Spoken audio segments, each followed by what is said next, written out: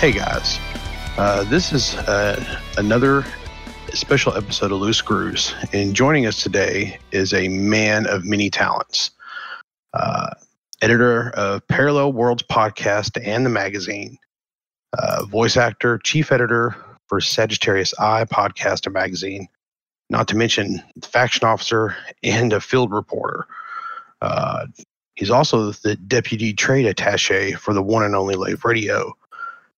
The Salty Weasel Elite Commander, Suverine. How's it going, man? Hello. Thanks, Alan. And also, we have, Kai. So, hello.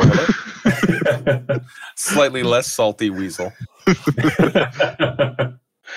Man, let me start off by saying I can't thank you enough for joining us. It's early morning here for us, but I know it's evening there for you. So, thank you very much for joining us. We're trying to get all the Lave guys and in here before we start getting big patches from FDev. So thank you very much. I really appreciate you making time, and very much appreciate you getting up early to accommodate the time difference as well. Wait a second. He's on a show called, you said what? Lave Radio? No, this is the very famous editor of Parallel Worlds magazine and Sagittarius Eye magazine. This is the biggest get that we've had so far to date. He's on a radio show as well? I wouldn't really call it that. It's Lave Radio is it amazes me how seriously people take a radio show which is largely dedicated to off-color jokes and bathroom renovations. Wow. Let me turn it now. For the last 6 years, I drive to work. So to have something to listen to on the way there and on the way back is awesome, because I cannot, there's only so much music I can listen to before I'm like, oh my God, I'm gonna pull my ears out. So dude, hearing that laugh is awesome, just because that's literally one of my favorite parts of Lave Radio is when you hear the Suverine laugh. Your laugh is infectious, man. You just break out with it. So I dig it. Normally it's after Shan has said something. That's when I hear that. Yeah. So yeah, for sure. Obviously, Lave Radio, amazing, and you're amazing on that. But I really am, no, all kidding aside, I am more interested in finally getting a hold of you to get access to an amazing discussion about all of the incredible articles that I have listened to, because I enjoy the podcast for both of Parallel Worlds magazine and Sagittarius Eye magazine. So if you could just real briefly, for anybody who hasn't already heard, and I know they wouldn't be people that are in our Discord because I talk about these on a daily basis, but can you give us a little overview about Parallel Worlds magazine and Sagittarius Eye? Sure. So Sagittarius Eye is the Elite Dangerous magazine. It's completely unofficial. It's run by commanders for commanders. It started in September 3303, and it covers everything about Elite Dangerous in universe. It's the magazine for Pilots Federation members.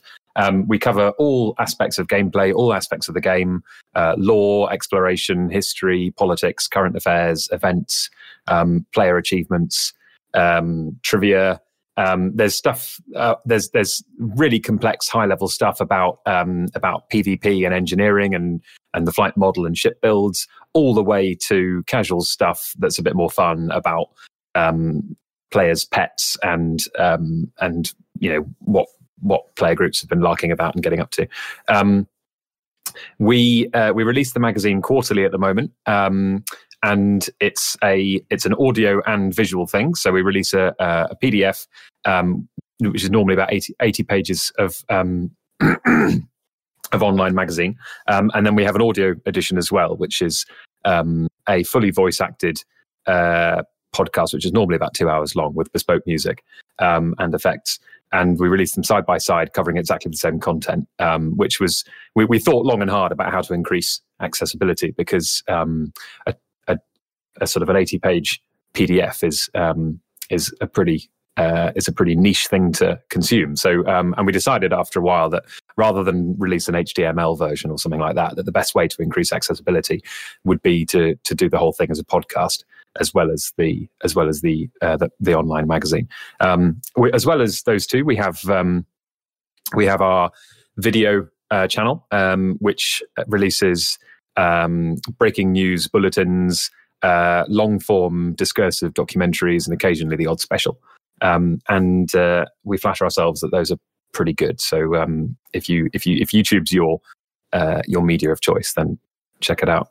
We also have, as a service for players, we also have a breaking news channel, which is a short form sort of blog format HTML news service for players. The way to subscribe to it is to head on to the Sagittarius Eye website. And go over to the right-hand side menu and the downloads button, and you'll see Discord bot under there. And that is so breaking news is essentially Galnet for players. It's Galnet but player-driven rather than FD-driven. We cover the latest developments in Power Play with fairly in-depth analysis of that.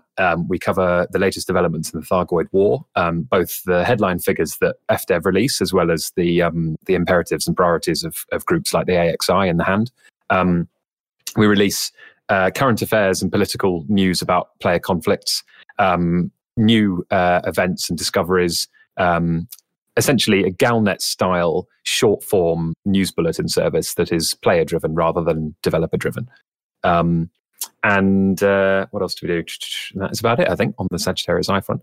Parallel Worlds is a different box of badges. It's some of the team from Sagittarius Eye work on Parallel Worlds, but not all of it. There is crossover, but it's not exactly the same team. It's a smaller team, and we cover. It's a general science fiction and fantasy magazine and podcast. We cover role-playing games, tabletop war games, video games, board games, books, TV, film, all across escapism, science fiction, and fantasy. The style of the magazine, we go for celebrations of particular franchises or films or books that we love, discussions, kind of thinky, sort of revisionist approaches to things. We release that is monthly. Parallel Worlds is monthly. So in the first week of every month, thereabouts, we will release. It's about 65 pages long, Parallel Worlds, and it's usually got sort of 15, 16 articles in it covering a wide range of the stuff I've just mentioned. And the podcast is released alongside, covering exactly the same material. Parallel Worlds, because it's available in shops, you can actually buy that magazine across the UK. It is only available as a free download on the website the month after it is, 30 days after it is available in shops to support our stockists. But the podcast version is available for free download from your favorite podcatcher immediately as soon as we release it. The current issue for Parallel Worlds is issue 5, which released in early January, and we have just signed off on issue 6, which is coming out in a few days' time. And the headline article for that is a retrospective and discussion on the BattleTech franchise in all its incarnations. So if you love science fiction and fantasy, then I heartily recommend checking Parallel Worlds out. The other thing about Parallel Worlds, we've just released our first YouTube video. Parallel Worlds has its own YouTube channel as well. So hopefully that will get up and running, and we'll be releasing content fairly regularly in the near future. So, on Parallel Worlds on the tabletop side, you guys, I think it was back in November, December, I can't remember the exact time, but you guys released a article titled Wargaming on a Budget. And I've never really gotten into it because it is like wargaming is, there's an expensive buy-in to it to get started with the miniatures and stuff. But you guys had a whole article about how you can make miniatures from spare parts and stuff. And I'm this close to pulling the trigger on doing some stuff like that. So that's really nice to hear. I'll tell the guy who wrote that, chap called Connor, he'll be really thrilled to hear that that's had an impact. Yeah. That sort of article is exactly the kind of thing we want to be doing. Sort of inclusive sort of original pieces that broaden the appeal of these kind of hobbies and make them more accessible. Yeah. And every episode with your little, there's like a little segment where it's a story behind a specific miniature. So it talks about like painting the miniature and whatever, but then it also talks about the story, like what's on the box, and then expanding on that, on, you know, covering the type of unit or the type of creature that is being painted in that particular one. And it's just a neat little segment of it's like a doorway into that universe for people who maybe have always been on the outside looking in and never quite got it. Yeah, the nice thing about Mini of the Month is that it's a way to breathe a bit of life into a miniature that you might have painted and or like, you know, botched together out of different parts and really love and have a bit of a story to. And whether it's something that you play for role-playing games or a piece out of an army set, it's a way to kind of breathe a bit of life into that character and share whatever backstory you've come up with for it. And so far we've only our team don't really want to throw it open to the public. They're enjoying doing it so much themselves, but it would be nice to throw it open to the public. So if readers have particular models that they really are proud of, then we encourage them to send some photos in and a bit of backstory, and we'll gladly feature reader submissions for that as well. You know, something else I recently read was Alien video game, Alien, and it had some things in there talking about how when there's some engine limitations, and number two, there's stuff in regards to they don't want to necessarily make them too alien, because then it kind of, you can't really identify some things as a human being, the psychology behind it. I thought that was a really, really interesting way to look at things. So yeah, it's a good article. Louis, the chap who wrote that, he's a real thinker, and he comes up with really, really toothsome, interesting ideas for articles. And that one, I was just like, yes, that is such a good point. Like, all aliens in video games are basically humanoid. Like, they're not, they're either like floating eyeballs or essentially humanoids. And it was a good take. Yeah, I'll stop interrupting you now, Kai. Sorry. No, man. This is great stuff. I'm digging it. I want to stop real quick though, because you went and you gave a brilliant overview of sort of the whole thing, but I want to give a very concrete, very, very sort of bullet point thing. And I'm encouraging everyone, I cannot stress this enough. Every person that hears the sound of my voice right now, pause the show and go do these things immediately, because they are a must. Number one, you can go to SagittariusEye.com and you can download the actual PDFs and look at them. Number two, go to wherever you get your podcasts and subscribe to Sagittarius Eye, the podcast. It is the single best podcast, including ours, including every podcast. It is the single best podcast, not only that I've heard for the game Elite Dangerous, but that I've ever heard for any game that I've ever played, going back in the history, like even including back when I was playing World of Warcraft or Final Fantasy 14. It's just the best. Go to YouTube and subscribe to the Sagittarius Eye YouTube channel to catch all of the stuff that's going on. Go to Parallel Worlds site and check out their PDFs. You can go to YouTube for Parallel Worlds and subscribe to that, and go subscribe to the Parallel Worlds podcast so you can catch their episodes. And lastly, tell us, Souverine, a little bit about, so for people that are lucky enough to live in ye olde England, they can go to this local store and pick up the magazine. But for us Americans who want a copy of Parallel Worlds magazine actually shipped to our door, we can get it through the Patreon. Please give us a brief description on how that works so that Americans can get the magazine shipped over from England. Sure. Okay. So when we first started Parallel Worlds, the idea was we would rely on Patreon and it would be a webzine. After a few weeks, we realized that like a local game shop that maybe hosts Warhammer 40k games and Dungeons and Dragons sessions and that kind of thing, and sell board games and whatnot, that kind of place would be full of our readers, and would be a great place for the magazine to be. So we started working with a handful of really good quality local game shops around the country. And after we started doing that, we started printing more copies. And initially, when we first started the magazine, it was very, very expensive to get copies of the mag printed because we were only printing a handful. But when we started working with shops, we were needing to print quite a lot more. So now our print run is a bit bigger, which means that our printing costs per copy have gone down quite a lot, which means that actually we can afford to send hard copies for much, much, much less than we did when we started. So on our Patreon, if you there are 3 tiers at the moment. There's one higher one if you want to complete the whole set. There's the bottom one, which is $5 a month, which gets you a credit in the magazine and access to the PDFs before anybody else. And the main one that I encourage people to go for is the $10 a month one, which you get all the benefits of the regular tier, but as well as that, we'll post a print copy of the magazine to your door every month. And there might be a slight surcharge for postage depending where you are in the world, but we sort of do that ad hoc depending on, and we just add it on depending on how much more expensive it is than UK posting. But it's in terms of Patreon rewards, it is really, really good value, and I thoroughly recommend you to do that.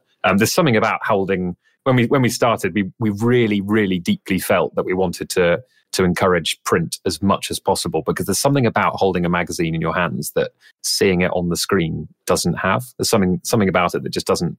So that there's a magic to it. So yeah, definitely recommend that if you like magazines. This is exactly why I print out Sagittarius.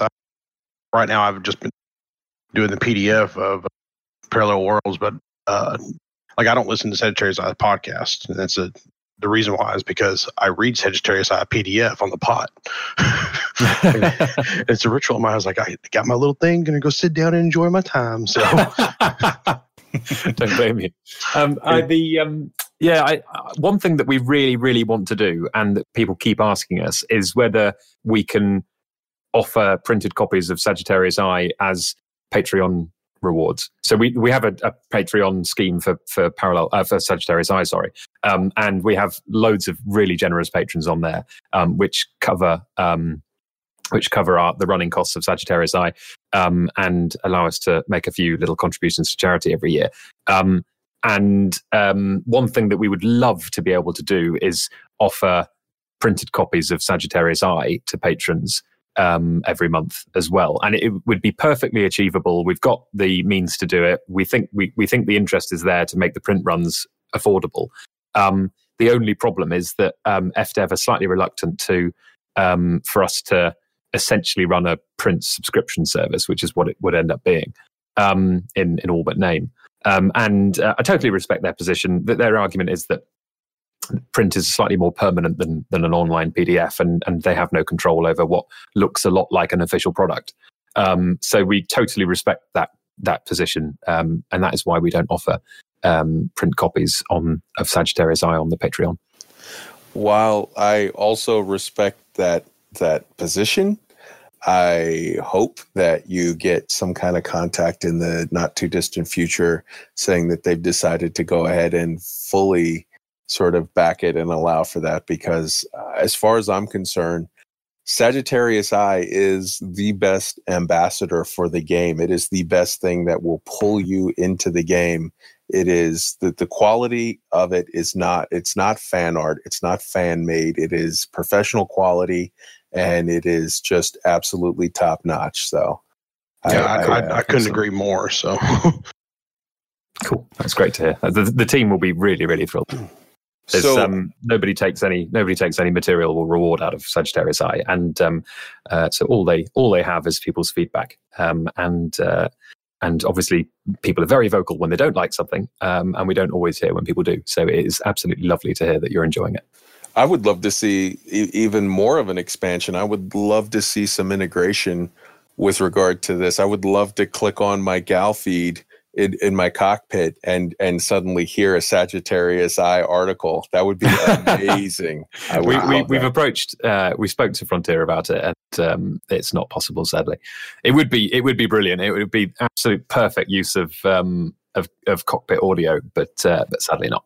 Well, have you ever considered? Because I mean, I disagree with you just a little bit there. It is possible if you go the HCS route. If you just put out a free add-on that is, like how they have with the HCS voice packs. If you put out the free base and then you could quote unquote subscribe to and get the Galnet feed or get the Sagittarius Eye rather feed, you could run it that way as an add-on. Okay, we'll need to speak about this after the show because I'm very up for that. Sounds like the kind of low investment, high payoff thing that would be worth us doing. So yeah, let's talk more about that. I know some of those words. Right on. So I feel like I had to do that major plug. So again, the last bit, the Patreon. Go to the Patreon for Parallel Worlds.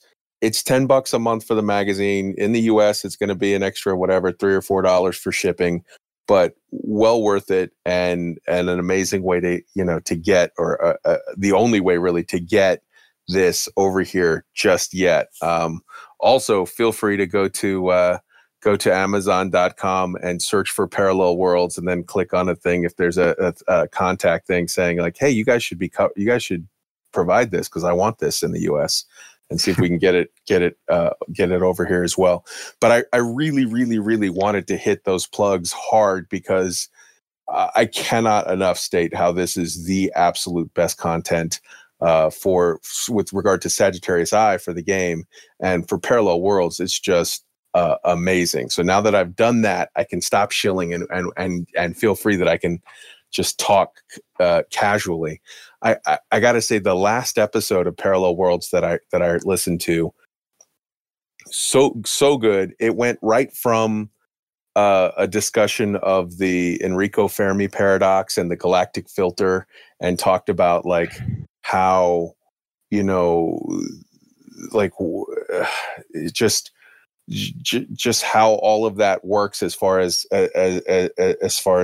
seeing other life in the universe, and just super interesting in-depth conversation.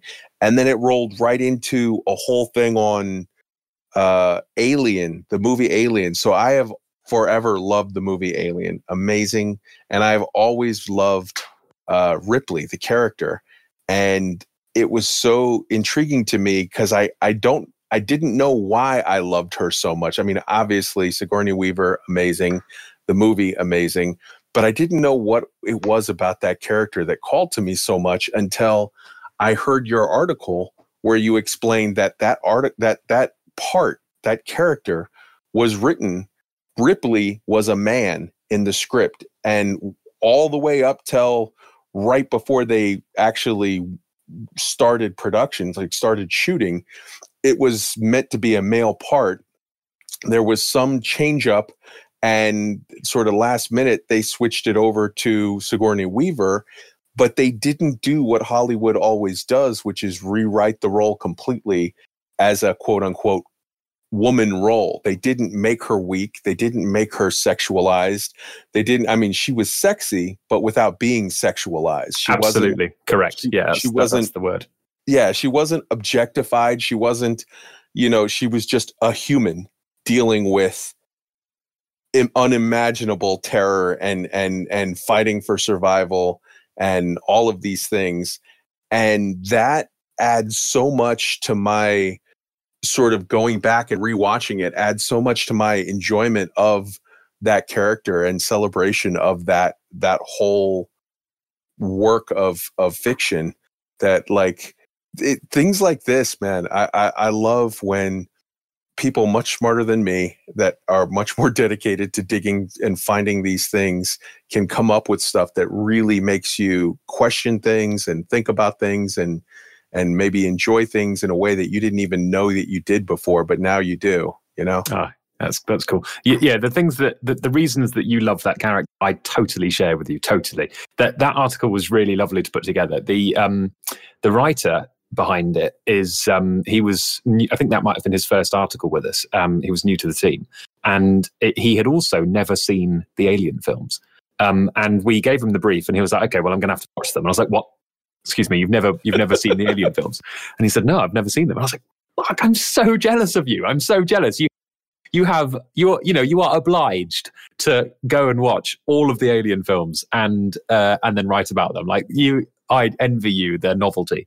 And it was so cool. And then he put the article together and he shared an early draft with us, and we were like, "Oh, brilliant! Your enthusiasm and excitement over this is palpable and really comes through." And then the editors sort of said, "Okay, think about this angle. Think about this angle. Here's a couple of pieces of research that would be interesting to work in there." And then we sort of iterated back and forth a bit. And we were really happy with the result because it's exactly the kind of article that we like doing, a sort of a thinky, discursive exploration of a franchise that is really seminal and really influential. And I totally agree with you about Ripley. Ripley is the single best hero single best female hero in all of TV and film, because she's sexy without being sexualized, nurturing without being weak, badass without being sort of butch or unattractive or demeaned in any way. She's just phenomenal. And the fact that was accomplished and that character seems so compelling and so original for Hollywood and filmmaking in general at that time. But when you actually hear that, it seems puzzling that such a brilliant natural character that's so inspiring and impressive would come from would come from the US at a time like that. Or anywhere in the world really. When you hear that actually that she was late cast and the role was written with a man in mind, it all just clicks into place. So yeah, it was good fun to write and research and edit that one. What would be an interesting idea for an article actually would be to cover sort of the other end of the spectrum in an interesting way. Sigourney Weaver also played in one of my favorite Star Trek movies of all time, Galaxy Quest. She played the sort of bimbo TV character girl that was out there with her cleavage out and whatnot or whatever. But then as the movie progressed and she, it showed you the real person sort of behind the character of that and how she, was intelligent in a way that so they played with all of those tropes of, she was the bimbo or whatever. But quite often there were times where she had so much more to bring to it as a human being. I just find that an interesting juxtaposition from playing the character that is written so perfectly and naturally to being the character who is natural but is playing the trope. You know what I mean? I don't know. Yeah, interesting. Okay, yeah, Galaxy Quest. We'll look into it. That does sound exactly the kind of thing that we should be doing. So, good tip. So, I have to ask you, with regard to your history with Sagittarius Eye, at what point did you came in at one point and you were, unless I'm mistaken, you were part of sort of the crew and you were one of the editors and then you took over as the managing editor. Yeah, that's it. So Sagittarius Eye was started by Commander Whitman in probably summer 3303, and at that time I was taking a break from the game. I was taking about a year out, and Whitman and I had worked together on a like an in-universe magazine style thing. Actually, no, it wasn't a magazine. It was an in-universe kind of news agency in Colonia when CCN was launched in 3302, and and I actually set that newsroom up in Colonia and recruited Whitman, and we it was like the Sag-Eye breaking news. Really, we sort of we released HTML news stories about Colonia life, and then I left Colonia when the expansion initiative started, and then after about a year, Whitman left maybe 6 months, Whitman left as well and went back to the bubble. And he decided that he wanted to set up a magazine covering all of Elite Dangerous. And he reached out to a load of people, and I think he made an appeal on the forum, and he messaged me and said, right, I'm doing this, I want you on the team. And I said, cool, all right, sounds good. I'm literally just dipping my toe back into the game. I booted up Elite, and I was like, I haven't played this for a year, I don't remember anything, there's been a bunch of updates. I sold all my ships, got back in my Sidewinder, the Salty Weasel, and stuck some fixed railguns on it. And I was like, screw it, I'm going to learn how to fly. And I spent 6 months just flying this Sidewinder and perfecting my fixed weapon aim. And at this point, and sort of a couple of weeks in, I get this message, and I was like, dude, I'm so out of touch. I don't even remember how to play the game. Like, let me ease me in gently. So I have a credit. I have a contributor credit in issue 1, I think. But I wasn't involved in the team. I didn't edit. I was just sort of peripherally. I don't deserve the credit at all. I didn't do anything. And then with issue 2, I got more involved. I can't remember if I wrote anything for issue 2. I might have done. I think I did. And also helped edit. And at that point, Whitman was having more and more real life stuff that was demanding more and more of his energy, and was also realizing that month was actually going to be quite a punishing schedule.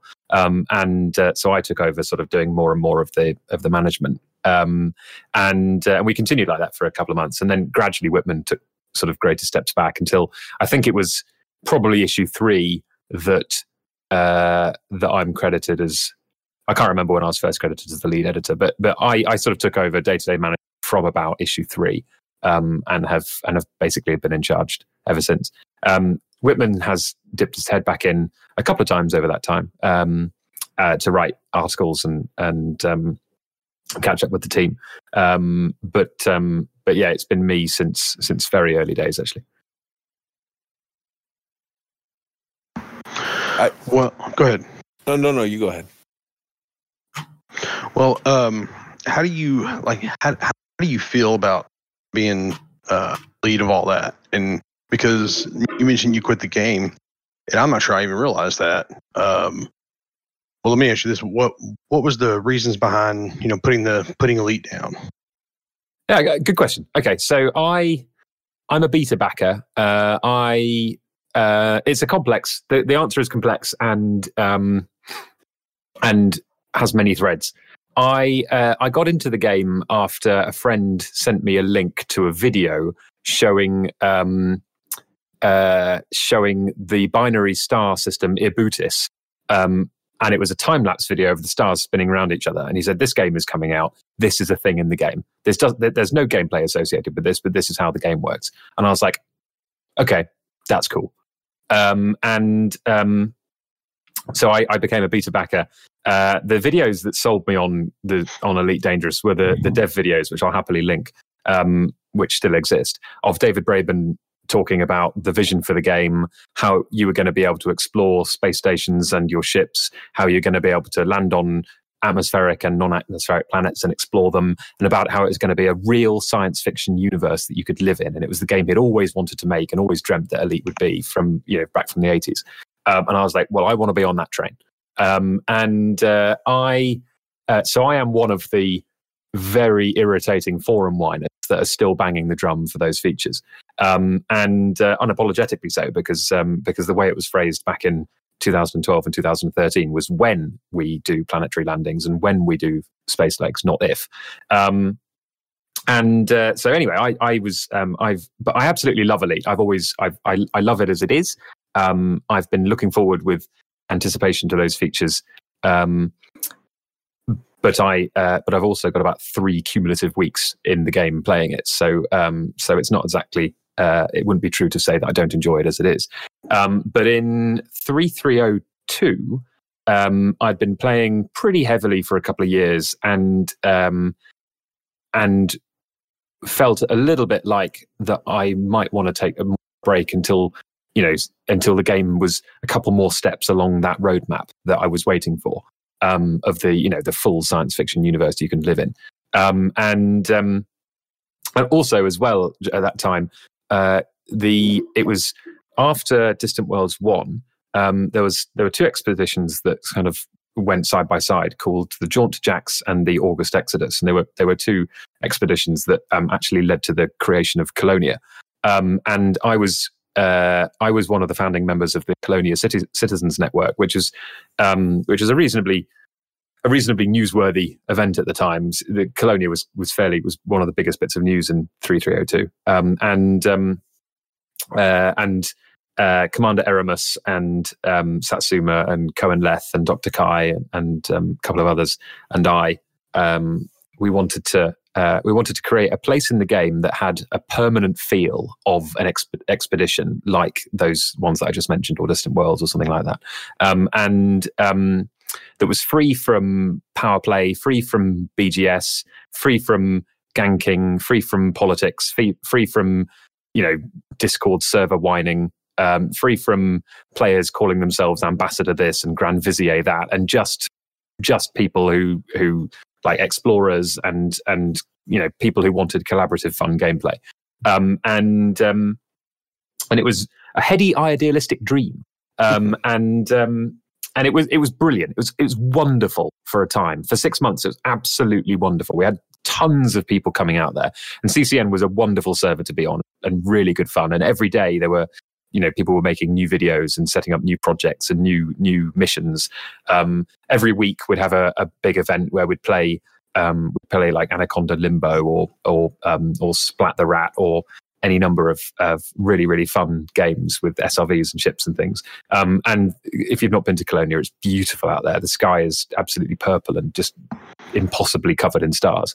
And we had an absolute blast. And there was no BGS. There was no kind of big conflicts. There were no player groups with sort of hierarchy role play or anything like that. It was just explorers larking about. And Frontier had made noises that they really wanted to inject a bit more sort of development into Colonia, and they wanted to support what players were doing, which is wonderful and absolutely the way game dev should work. They should, that was absolutely the right choice. Their implementation of that was to say, right, we're going to set up the Colonia expansion initiative. And what this is we're going to let all the player groups in the bubble compete to establish an outpost of their BGS faction in Colonia. And when we heard this, we were like, what now? Please no. Yeah, exactly. And a good example, and an example I made in an editorial of Sagai a while ago, was as if the founding fathers of the United States had said, rather than doing our own thing, let's contact all the landed gentry and aristocracy of England and ask them to set up subsidiaries in the States. It was like that. We wanted to build our own society. We didn't want any of that rubbish. We didn't want any of it at all. But Frontier were like, no, this is the way to support players. So there was a little bit of I felt that was a bit tone deaf. But at the same time, player groups are, groups of players are by far the largest constituency of players in the game. And why should a bunch of self-appointed pioneers claim ownership over a particular part of the galaxy? So I don't, I don't want to sound too bitter about it, and I don't necessarily think that it was. It's not a drum I bang often, but I don't think it was. It wasn't the development. It wasn't the way that I wanted to see Colonia develop, and from there we tried to make the best of it. But it quickly became apparent that our sort of idealistic dream of this apolitical, neutral space for collaborative gameplay and fun sort of collective objectives was just going to turn into a patchwork of factions fighting. So I felt a bit disillusioned, and I was like, I'm not sure if I can stick around for this. So I left Colonia I think during the first or second wave of the CEI, the Colonia Expansion Initiative, and that was in very late 3302 or early 3303, and by sort of the first few days of January, I'd put the game down, and I just thought, do you know what, we still haven't got atmospheric landings or space legs. There's no mention of those on the Horizon. The Horizon season is taking twice as long as they said it would. I think I'll give this a rest for a bit. And during that time, I met my now wife and spent a year doing other stuff, and then I came back to the game in late 3303, and I had all that, the thrill of and excitement of coming to the game fresh, and I was just like, wow, docking, wow, hyperspace, wow, this is awesome, which is great. Those things are absolutely the meat and potatoes of why Elite Dangerous is brilliant.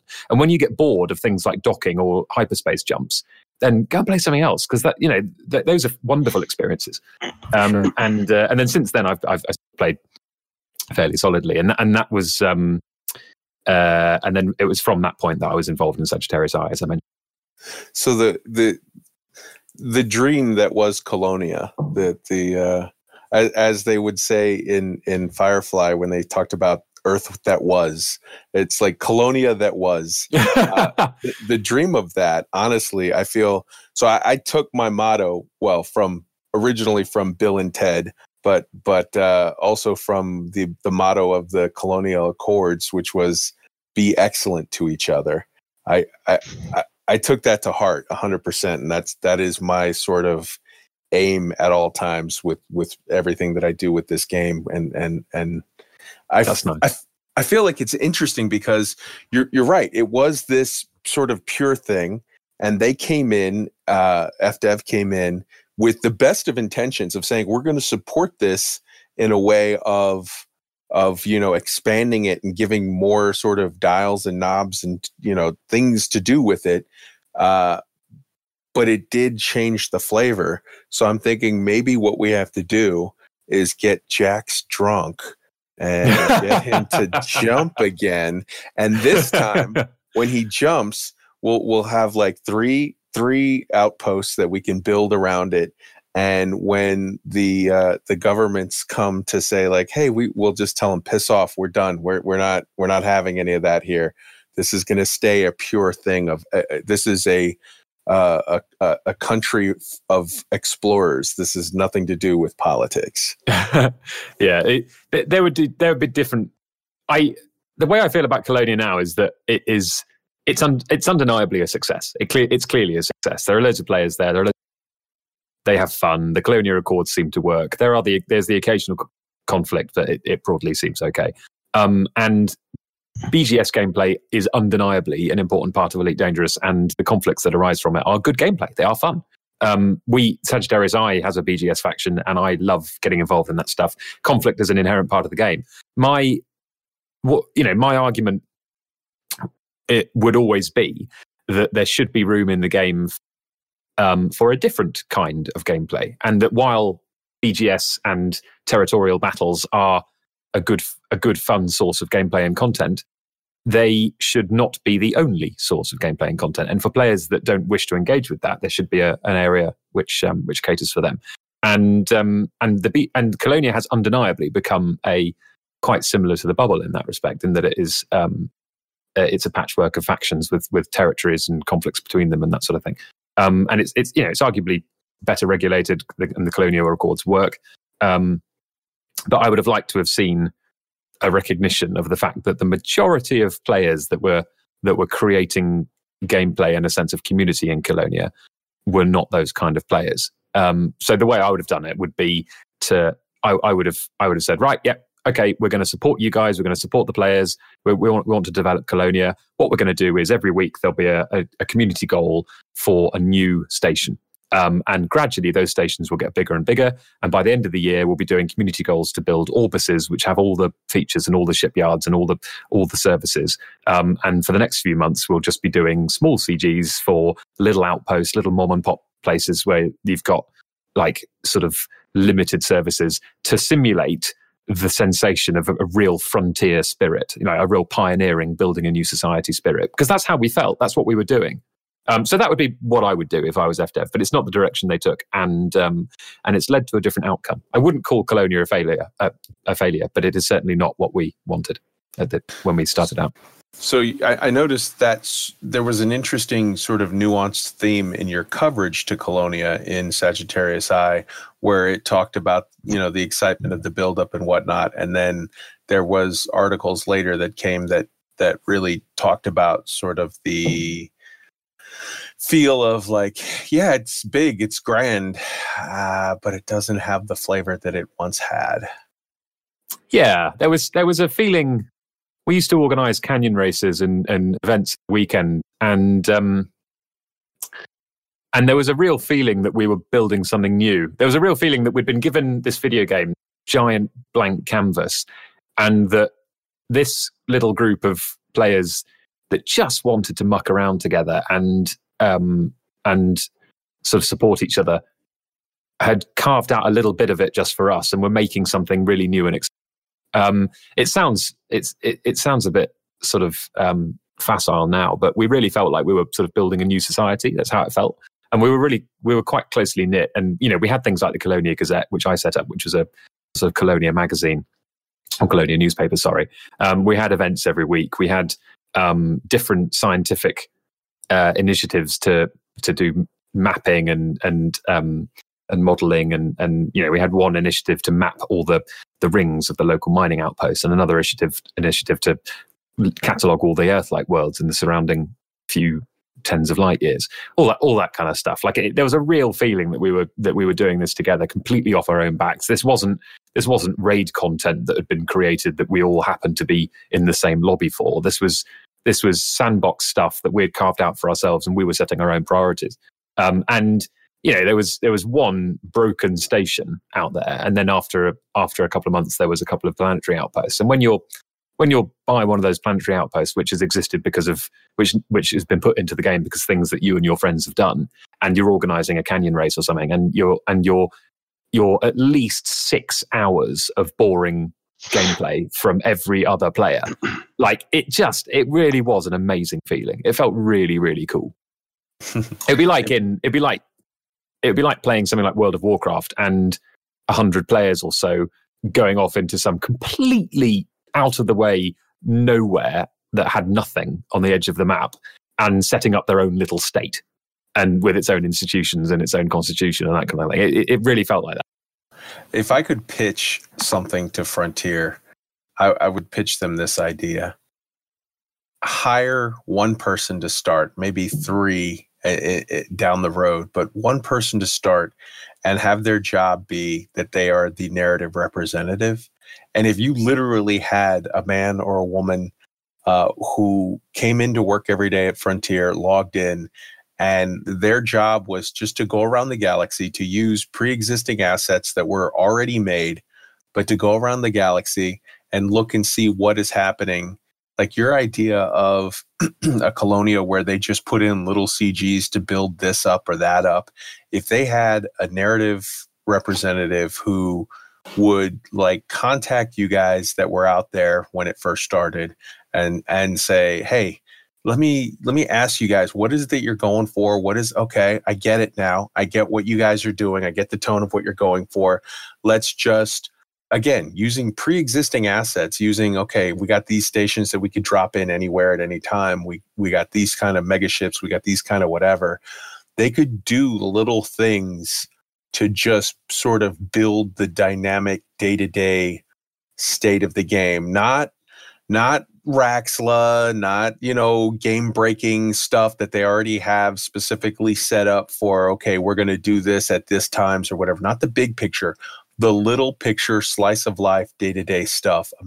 Imagine what you could do with something like that. If they were to contact you and say, hey, we're going to do this, and we're going to start with Jax is going to make another jump, and he's going to start in a new place. What would your feelings on that be? I don't know. I don't know. I really don't know. It's difficult to disentangle the concept from the lived experience of being there. It's really difficult to separate the concept of this kind of utopian new, we've thought of it as a new alternative to the superpowers in a way. We're not the Empire, we're not the Federation, we're not the Alliance, we're Colonia, and everything's different here. But so much of a part of it was the place and the time and the people and the experiences that if you were to say, let's just try it all again, it would be, I'm trying to think of a good analogy. I can't really think of one. I would be really optimistic. I'd be really cautiously optimistic. And, there have been the Witch Head, for example, was a new outpost. It seemed slightly scripted, but potentially, there's no reason that players could not have made a concerted effort to make the same arguments for that. And it didn't happen. I think if somebody was to approach me from Frontier and say, we're going to do this, not that they ever would, and neither should they, because I shouldn't have a monopoly on what directions the game takes. But if they did, I would say, brilliant, sounds good. Let's pitch it to the players that like that and gauge their enthusiasm first, because these things have to be driven by players, because it's players and the interactions between them and the sense of community that they engender that are the heart of something like that, not dev decisions, really. So kind of going off of that, let me ask you this. Basically the same three questions. Because I'm of the mindset that with fleet carriers are basically going to be the new star bases. Because that's, they're going to be new player-driven star bases is the best way I can phrase it. Yeah. What do you think we'll get out of fleet carriers? What do you want out of fleet carriers? Okay, yeah, good question. I don't think fleet carriers are the result of a couple of people who love space sims thinking, what game do we want to play and what game do we want to make? I think they are the result of a boardroom asking what will keep the forum whiners happy. I think that if you'd asked Michael Brooks and David Braben in 2013, will players be able to own capital ships? They would say that's not really the experience of playing Elite. It's not the game we want to make. So I think the idea of capital ships for every player is actually fundamentally at odds with what the game is supposed to be. I was on board with it when they were for squadrons. A capital ship that is as a group goal that a group of players can band together as a squadron and work towards, and then have as an asset, makes sense. It would give meaning to squadrons as a feature, which is currently largely useless. It would give them a shared goal to work towards. It would be an aspect of gameplay that you could only access through squadrons, and therefore would make squadrons more appealing. Giving them one to every player, an asset the size of a city is really of quite limited interest in gameplay terms. You can't explore it on foot. You can't pilot it. It's essentially they're going to be large static asset space stations or megaships that a player can ostensibly own and maybe name. And my really deep concern is that the game cannot, with the features we have, the game cannot support them being interesting. The idea that they're going to have great new uses, like, Frontier have already ruled out that they're not going to be able to fight each other. So there's no combat advantage, direct combat advantage from having a megaship. They're not going to have station destroying weapons. They're not going to be able to sort of field weaponry that the existing roster of ships can. They're essentially going to be vanity items that players can buy.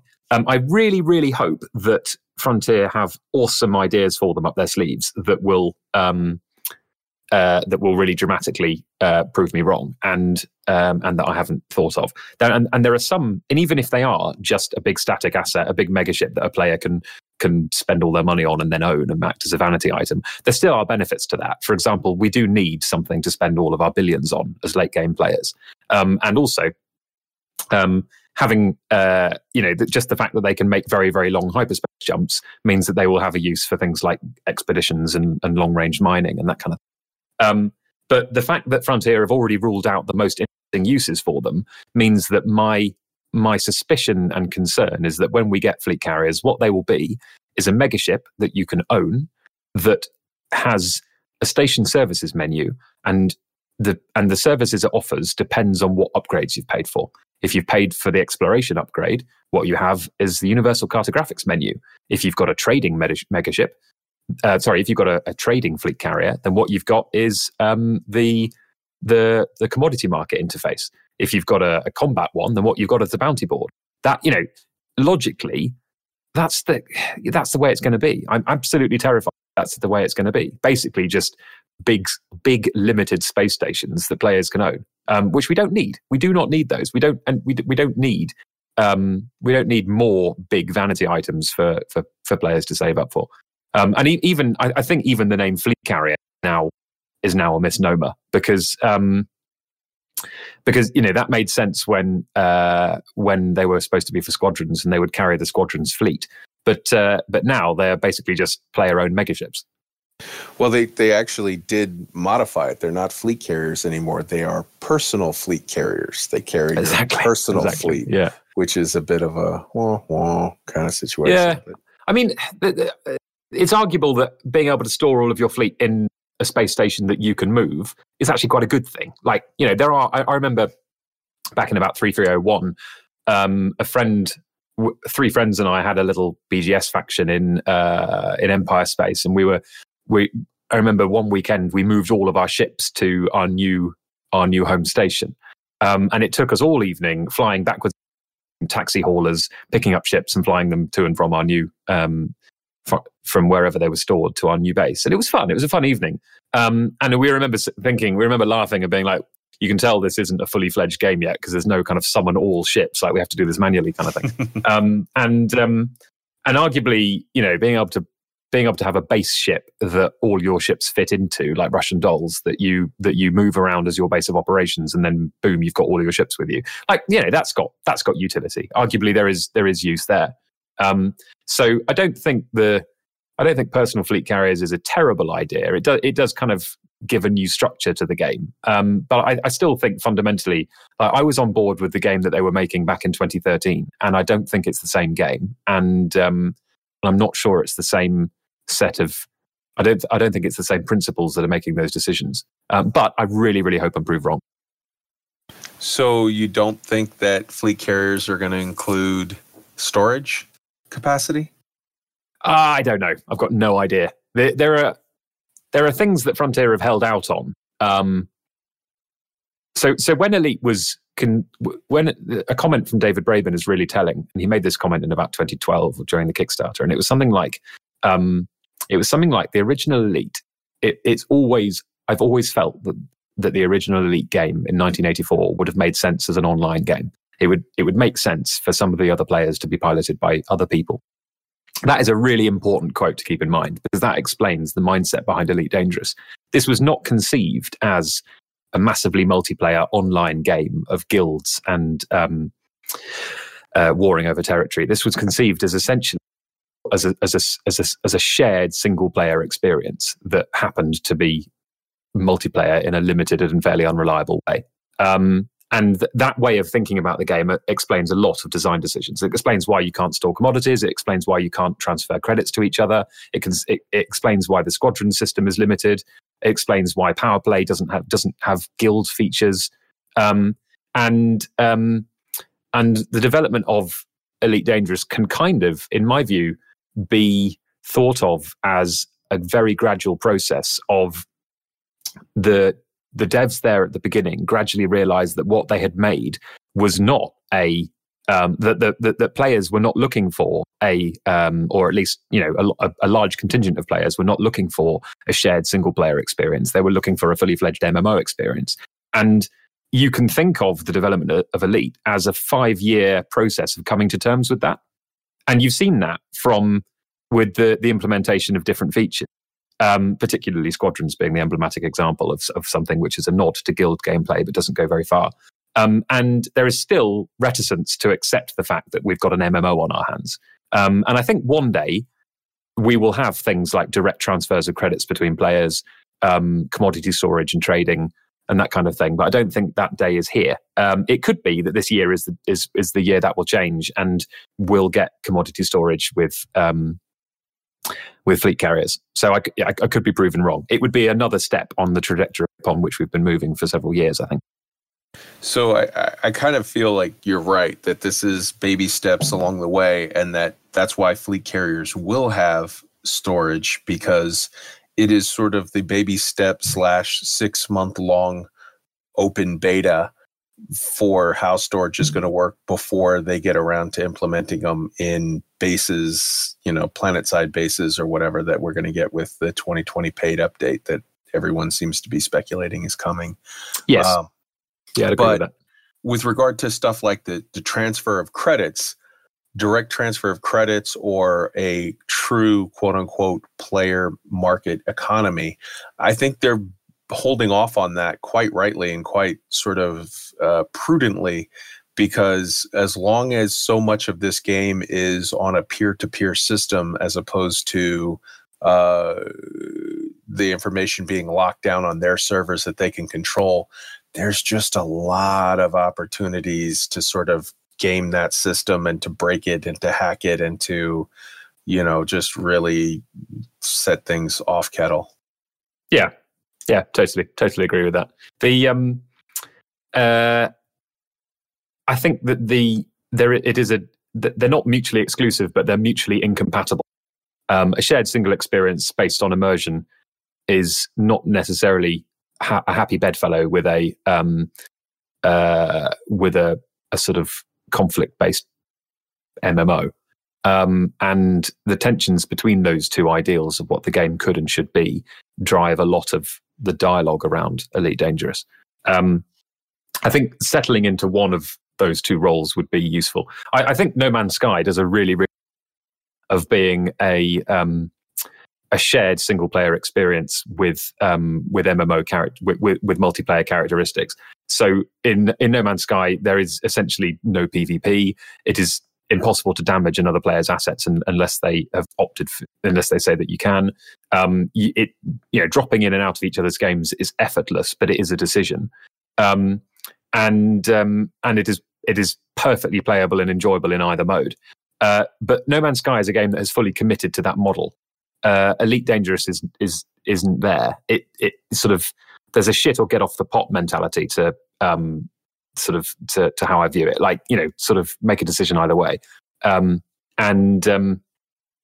a YouTuber that whose videos I really like, called Mandalore, I think. And he when he did a review of Elite Dangerous, he'd come from the EVE Online. EVE Online is a game which is fully 100% opposite to No Man's Sky. It has said, screw a shared single player experience. What we are building is an absolute, pure, committed multiplayer MMO. Like that, that's what we're building. And we are committed to everything that comes with that.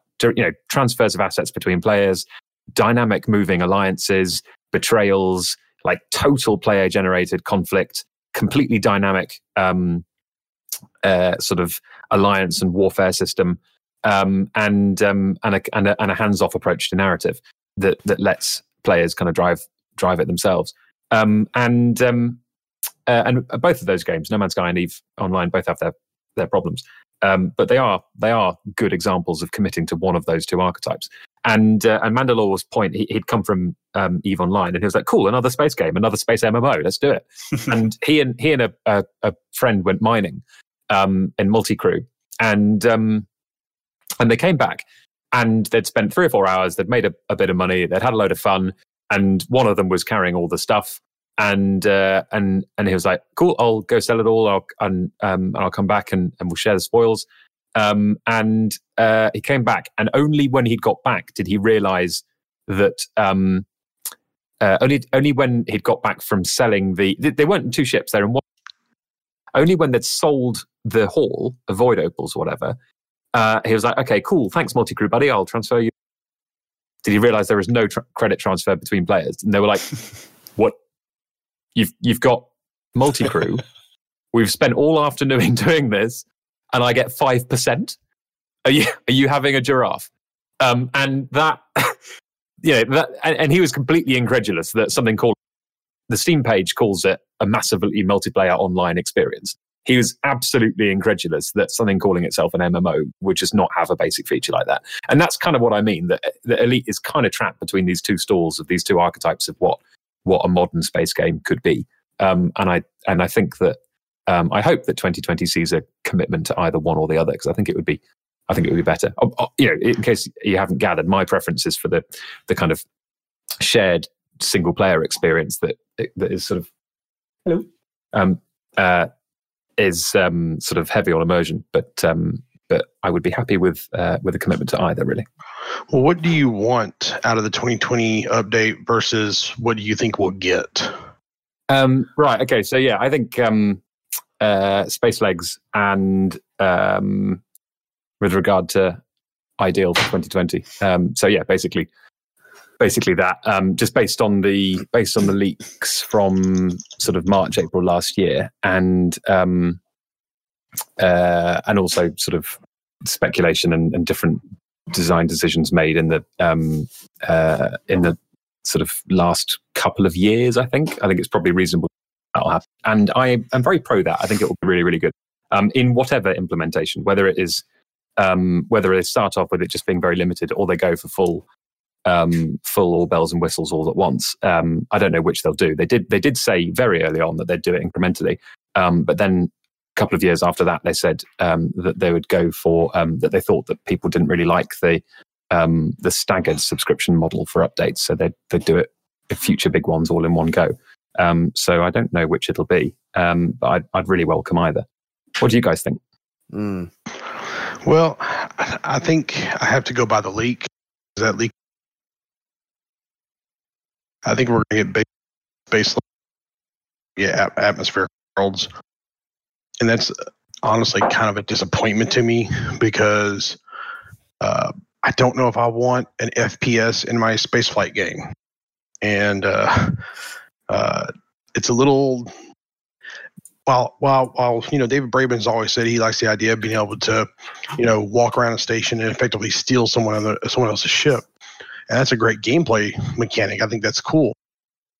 But that being said, I picked up Elite because I was more interested in the flight model of it, and for me to transition from a spaceflight sim, and I know it's not true Newtonian physics, but from a spaceflight sim over to a Fortnite style PUBG kind of thing, and I like FPS. I love FPS games. I really do. I just don't know if I want the two to be mixed together. Yeah, that makes perfect sense. Perfect sense. The idea of getting up to walk around your ship and like I'm a big believer. I want the AFMU to not even be a module anymore. I want it way because I want to be able to hire a crew and then manage the morale of the crew, and then they fix your ship. Yeah, totally agree. I think it's much maligned, but I think Star Citizen with a game that combines a space sim with a first-person shooter. If you play Star Citizen now, it is significantly more polished than it was 2 years ago, and a lot of sort of gameplay features and things that you can do, like salvage and mining and stuff, are poorly implemented or not there. But the actual nuts and bolts of fly a spaceship versus get out of your chair and walk around are pretty solid. And interestingly, back in 2013, I think it was, Frontier released a small table, because there's loads of speculation at that time. The Kickstarters were for Elite Dangerous and Star Citizen were less than a year apart, I think, and there was loads of perceived rivalry between the two at the time about like which was going to be, which was going to be this great new space sim, the one that everybody had been wishing to be made for 20 years or whatever. And Frontier released a table at the time with just 3 columns, and it was just. It just had features for Elite Dangerous and features for Star Citizen, and it was like a kind of, to answer your questions, this is the differences between the two. And Elite Dangerous is actually more ambitious than Star Citizen at that time. Both of them. Star Citizen was initially a more modest scope. They had their approach to planetary landings would be to have designated landing spots that would essentially be cutscenes where you approach a planet and then your ship is brought down to the surface to a spaceport. And those would be the way in which you access planets. It was only after 2015, I think, that Star Citizen broadened its scope and said, right, we've got all this money now. We're going to do freeform approach and atmospheric landings anywhere on the planets. But at that time, back in 2013, the scope for Elite Dangerous was actually broader. The Elite Dangerous, they were saying they're going to do walking around your ship. We're going to do walking around space stations. That in their words, we're planning this from the beginning. We're building this game the ground up with these features in mind. Those were their words. We're designing the ships with the intention of letting you walk around them. That's how we're designing them. Those were their words. And they envisaged from the beginning free-form atmospheric landings and approach to all the planets in the game, which Star Citizen can do. And obviously now there's been probably, I think there's been a sort of a reset of expectations around what's possible with Elite. And Star Citizen's gone the other way, promise absolutely everything. So in terms of, I think people's worries of bolting a first-person shooter onto Elite Dangerous are absolutely valid. It is different if you followed the Kickstarter, the videos bought into the hype. Then it is a different feeling. That this doesn't need to be a perfectly good space sim that they awkwardly bolt Fortnite onto. That doesn't need to be what it is. If they were telling the truth in 2013 and 2012 that they were building the game from the ground up, they've been planning this for years. It's not bolting it on. It's just getting it right. And you can get it right. Like the games Pulsar, Lost Colony, and FTL are very, very good examples, and to an extent Star Trek Bridge Crew are very, very good examples of how you can distribute responsibilities for a vessel or a vehicle to different players and collaborative like spaceship gameplay. Star Citizen is a really, really good example of how you can seamlessly switch between the two and how gameplay for both can work. And Star Citizen's flight model is arguably more complex than Elite's. They have their approach to flight assist offers granular, and you can modify it in and define exactly how much auto correction you want your thrusters to have. So you couldn't argue that Star Citizen is simpler in any way. No Man's Sky is a really, really good example of how to get procedural planets right. You can argue that it's a bit cartoony and limited, but it's the team of No Man's Sky is a quarter of that of Elite Dangerous's. But in terms of principles, like it's all there, it's all demonstrated. So I think when people say like they're worried about bolting an FPS onto Elite that would be awkward and wouldn't play well, I think that I would say have a bit of faith, watch those early videos, remember that this was kind of the intention from the beginning, and fingers crossed. That said, if all that we had was the ability to walk around our ships and to replace the fade to black that we see whenever we get into our SRV with an actual, getting out of the flight seat, walking down to the SRV bay, getting in it, I would love that. As somebody who loves immersion, I think that would be brilliant. And I think that we would enjoy like raid-based co-op gameplay based around Thargoid-based raids and that sort of thing. It wouldn't be the implementation I'd want to see, but I think it would be really, really good fun. So I would say, to sum up, sort of have a bit of faith. It's more than an afterthought, and there's been a lot of thinking gone into it, and I hope that we'll be impressed.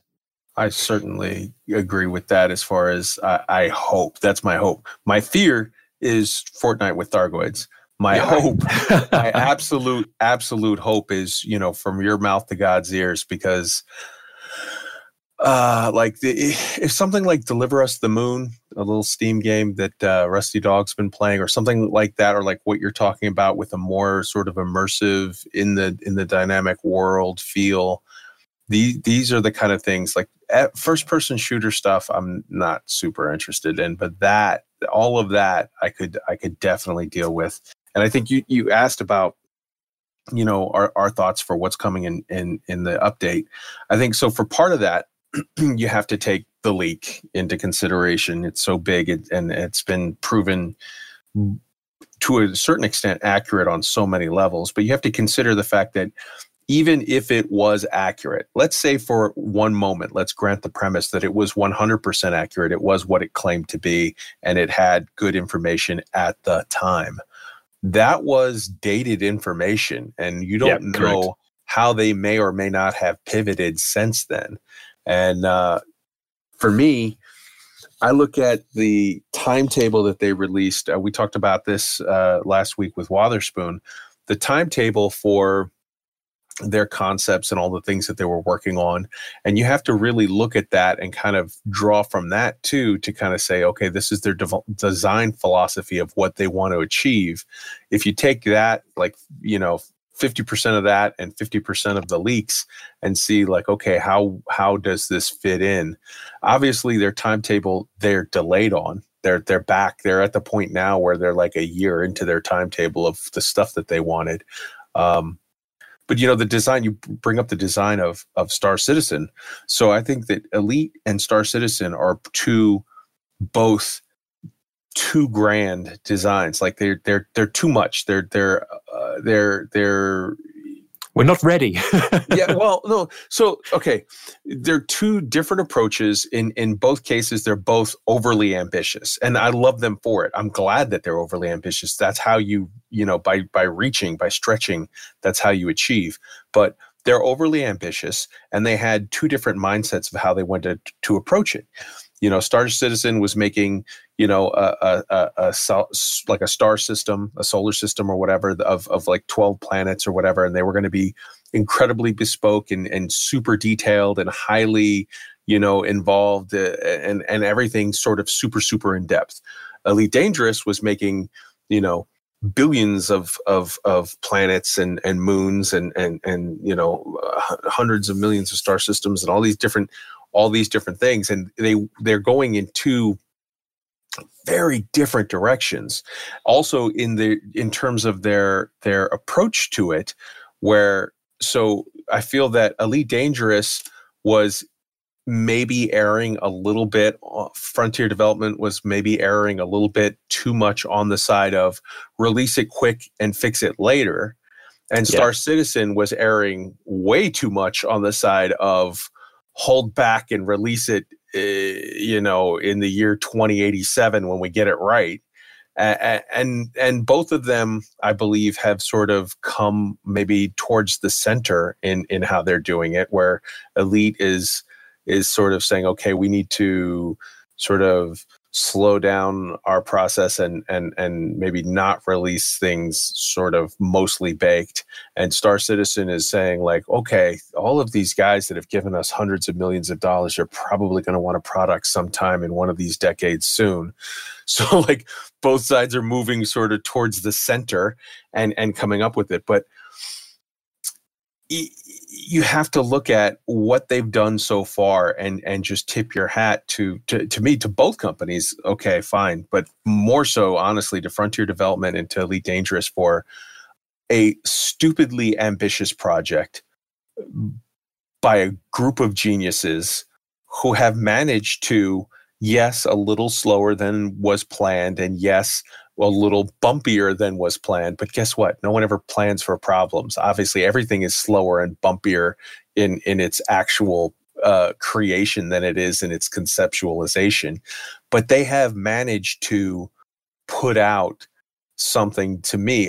This is the first time I know of ever of someone putting out, of our species, of our entire Earth's history, putting out a one-to-one recreation of the galaxy that is as accurate as we can make it, and that is adjusted as we find new facts for the purpose of a simulation. And this is the kind of thing, it's so ambitious in its scope. This is the kind of thing that I would have thought DARPA or, the military with its billions and trillions of dollars of, black budgets was doing. But no, this is the little company in England that's making a game for space nerds to go pew pew.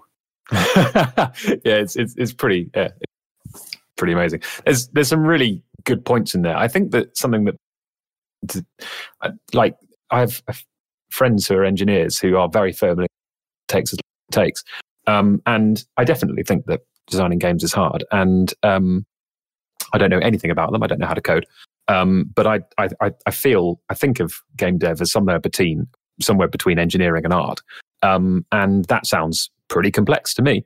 And I think that both games are very, very ambitious. And I think it was possibly premature to say in 2012, guess what? The technology's there now that we can do it. We can do it. We can finally do that thing that we can finally make these games that we've always wanted to make. And let's face it, a fully a fully, completely rendered sci-fi universe that you can live in and live out all your Empire Strikes Back dreams on is that's the goal, isn't it? That's what we want. We want to, and arguably we weren't quite there in 2012, and we still aren't. There is another side to it, which is the game dev is hard thing. Is like, I feel like it could potentially be used as a blank check. Like, we're kickstarting this game. You should come and join our Kickstarter and give us 60 quid for a lifetime expansion. Cool. Okay. How long will it take? We don't know. Okay, cool. It'll be soon.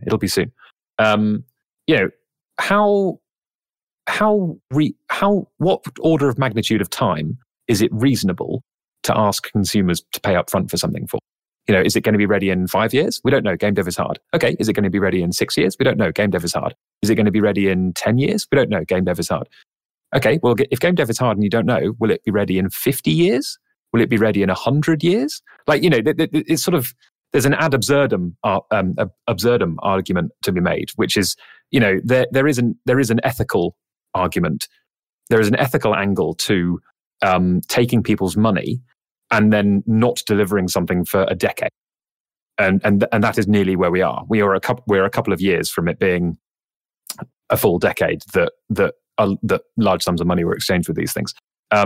Elite Dangerous has always managed to cover itself because these things were never explicitly promised. But for me, it's slightly murky because David Braben frequently said that these are things that they are going to do. He unequivocally said they are going to do.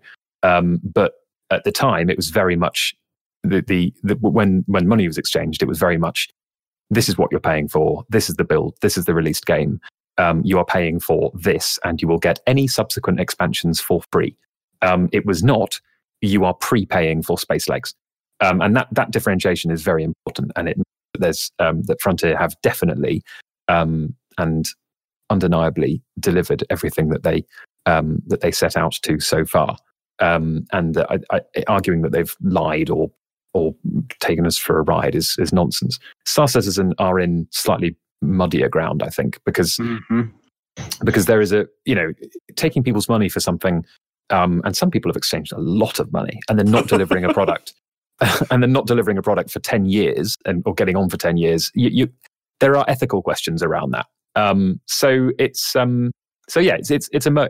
muddy issue, and I think that probably the Kickstarter revolution it's kind of in regulatory terms, it's kind of a wild west, and there are lots and lots of horror stories about people not delivering on things. And I think that probably the next time there is a space sim revolution and there is a massive renaissance in this kind of thing with the next sort of generation of technology. I mean, I know we're living that now, but these things are cyclical, and the next time, it wouldn't surprise me if a little bit more circumspection was built into these early pitches of expectation management. By 5 years you will have an alpha, have these features, and if not, you'll be entitled to X.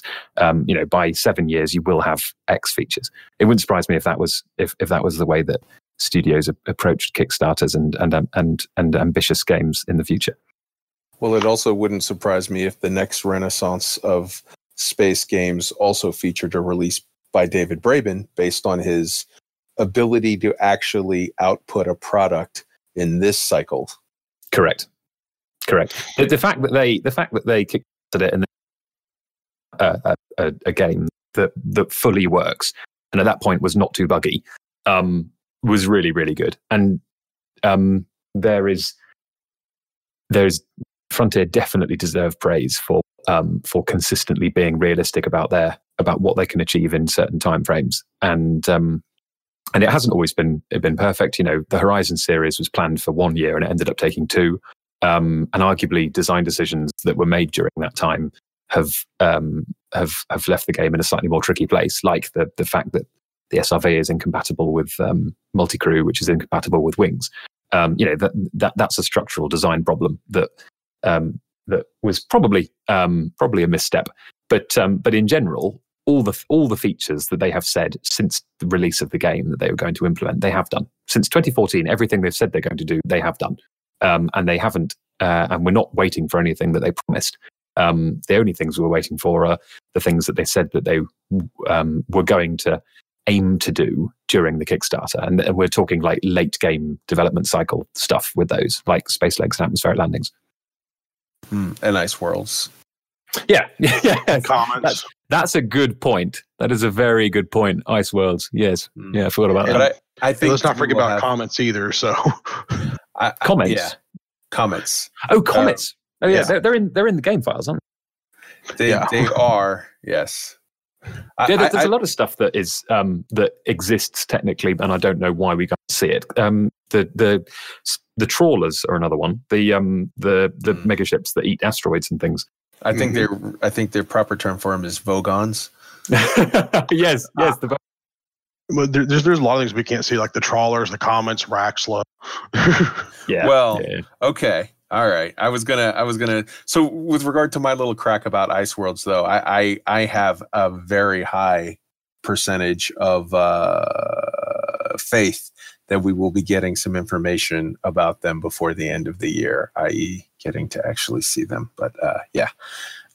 Yeah, so, I did forget about Ice Worlds. I think they're going to be in the 2020 update.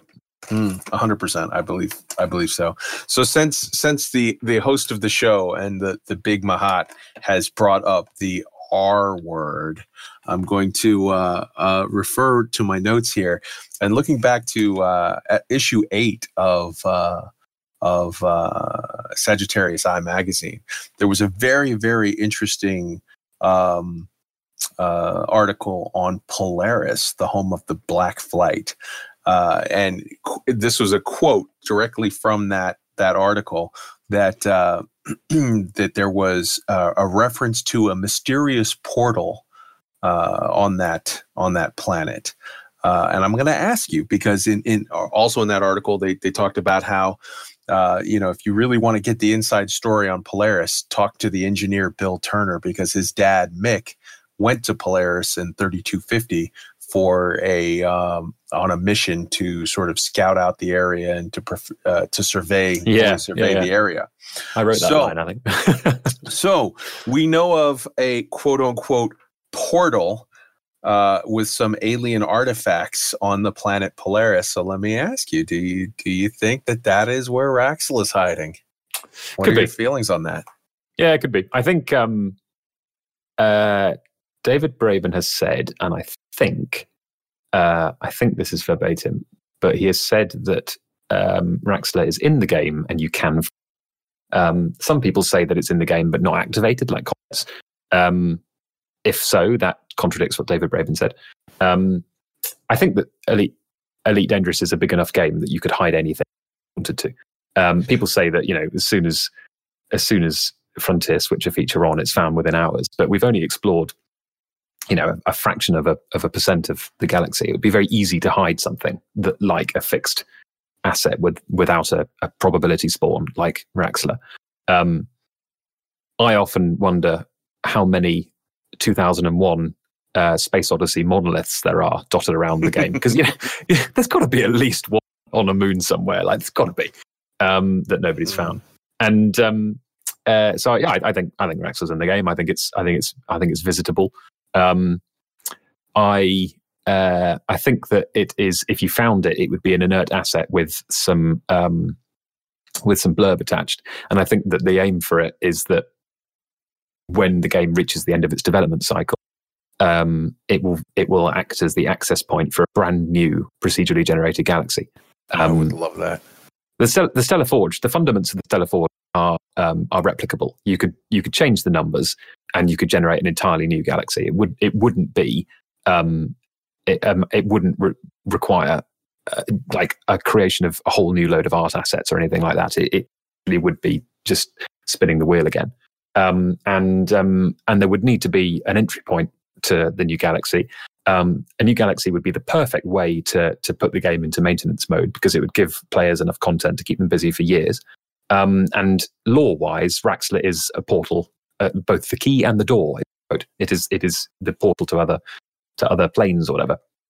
And in the very early days, Frontier talked about Elite having a really, really long history and be supported for years and years and years and things. So if I were the devs, I would keep the crown jewels of lore, which Raxler is. I would keep it as I would hold it back until you were absolutely done adding new content and features to the game, and you were ready to put it into maintenance mode, and that would be your send off. I would say, right, okay, let's drop some hints as to where it is, and let's flick the switch to make it active and make it as the hyperspace conduit to an entirely new Stellar Forge generated galaxy. I don't know where it is. I'm not sure it's in Polaris. It might be in Polaris if the permit is accessible to Polaris in some way, but we haven't yet found a way to get the permit to Polaris, which means that if it's impossible to get the permit, then it means that David Braben was not telling the truth when he says it's accessible. So there must be for it to be Polaris and for that quote from David Braben to be correct, there must be a way to get the Polaris permit, but I don't know if anybody's found that yet. So yeah, I think it's as good a quote as any. There are some couple of people have done some maths as to going through the lore and deciding how and using sources in lore to gauge how far from Sol it could be. And some people whose opinions I think are probably pretty robust reckon that it can't be that far away. And Polaris is pretty local as far as space goes. So yeah, it's as good a bet as any, I reckon. I'm noticing that Polaris is pretty much in the lore and in the story of that, it was the Alliance that had sent out Mick Turner to survey that area, and I'm noticing that the only major faction that we don't have a whole lot of faction unlocked, like rank unlocked systems for, is in fact the Alliance, and I'm starting to wonder. So with regard to your assertion, I don't know of that quote of David Braben. The one quote that I do know explicitly of, and I literally have it on video in a channel with my notes on the subject, is he said, "It is in the game, and we (parentheses Frontier Development close parentheses) know where it is." Yeah. I don't remember that ever including the line, "and it is accessible," which is interesting. That's true. That's true. But there have been reference to it. There have been several things. So annoyingly, I have lots of facets, and I remember lots of quotes from devs, which I later can't attribute, which get me in trouble. But I am, and I can't remember where it was. I'm pretty sure it was an AMA on Reddit. But it was something over the last 5 years. In the bowels of the internet somewhere, I am 80% sure there is a quote from David Braben that says it is in game and it is accessible. Well, listeners, look for that. Yeah, I'm afraid look for that and look for that and post it in here for us. That would be super, super interesting. And so then that brings up another question: What if it is in Polaris or another one of the permit lock systems, and that's why no one's found it? But the issue isn't so much that it's not accessible, it's that no one's just figured out yet how to obtain that permit. Yeah, correct. I reckon that's it. And there are ways that you could fudge that. You could make the puzzle so ridiculously impossibly hard, and that it would require an incredible sort of coincidence of assumption and deduction to figure it out. The difference between very, very hard and impossible is very, very large when you're dealing with lots and lots and lots of very clever players. But I think it would be possible to create a puzzle that's so difficult that they could reliably that they could reasonably expect that no player would find it until they started dropping hints. I love your idea, and I was having a conversation with Ty just I think 2 days ago, where I more or less said, if what I would love for Raxxla to be is something that we could find tomorrow. Like, Raxxla's just there. It is in game. It is a planet. You go there, and there's, a big ass Stargate there that's big enough that you could fly a cutter through, but it's turned off. And when you get to Raxxla, you're like, I've solved the mystery, only to find out that you've started a whole other chase of now, like, okay, there's a Stargate here. It's turned off. Okay, now we have to go find some power source, and we have to figure out some way to decode. Like, there's a mile down the road, there's some ancient weird monolith and some ruins, and there's a puzzle there, and send us all over the galaxy in 8 different directions to find the power source, find a way to decode the instructions on how to work it, find all this different stuff. I would love for the mystery of Raxxla to be solved and yet just beginning at the same time of like, okay, there it is. But now there's a trail of breadcrumbs. Let's take this. And exactly as you say, save the final unlock. Even if there's 10 rounds or 15 rounds or 1,000 rounds of unlocks, save the final unlock for when they're ready for some grand expansion or whatever, and then say, okay, now here it is, go do it. Yeah, exactly. I reckon it would be pretty smart to do that. It would be good game design, I reckon, to set it up like that. I'm doing a bit of Googling, and I can't find an attribution for my quote is accessible, which is really annoying. I can picture his lovable face saying the words "it is accessible by players," and he was smiling modestly while he said it. But I can't remember the source, so I'm sorry about that. What do you think is and I don't want to be like, because I do really like FDev and what they do. I don't agree with everything they've done, of course, but what do you think is their biggest mistake in this game? Oh, that's a good question. I think I'm not sure. I think that I think there are a few things that are howlers, I reckon. I think that designing multi-crew in such a way that it won't work with Wings or the SRV was a very bad decision. I think that because Wings and multi-crew should dovetail together. Hey, let's all play together. Oh, I'm in the wrong multi-crew. Bounty hunter together. I think that implementing power play without recognizing that players want guild gameplay was a mistake. A big one. I think implementing CQC without useful proper matchmaking was a significant mistake. I think the general trend towards let's tick it off the feature. Let's put the skeleton in, and so we can tick it off the feature list, and then worry about optimization and UI if players use it is a bad approach, because it means that Elite has at least 3 big headline features that don't really work and nobody uses. But those are 3 different mistakes. That's not one single mistake. For me personally, I think probably the one that impacts me the most is let me think. Probably, I'm not a power player, but I really feel like late stage PvP should be confined to power play. The Elite Dangerous does need a big, dynamic, late game PvP focused sort of war conflict stage, which gives advanced late game players a reason to keep playing and a reason to perfect their technique and engineer their ships. And power play is the natural home for that. It's a giant game of Risk played out across the stars.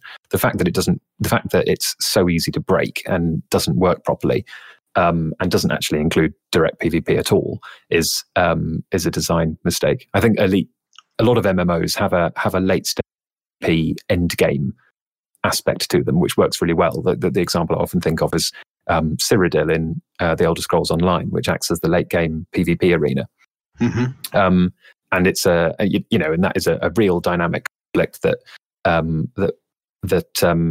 players can group together and achieve goals that they can't on their own. Elite Dangerous needs something like that. It needs something for people to aspire to get into sort of late in their careers. And I think that the fact that power play doesn't work is probably the biggest design decision of them all, because it denies the game that feature.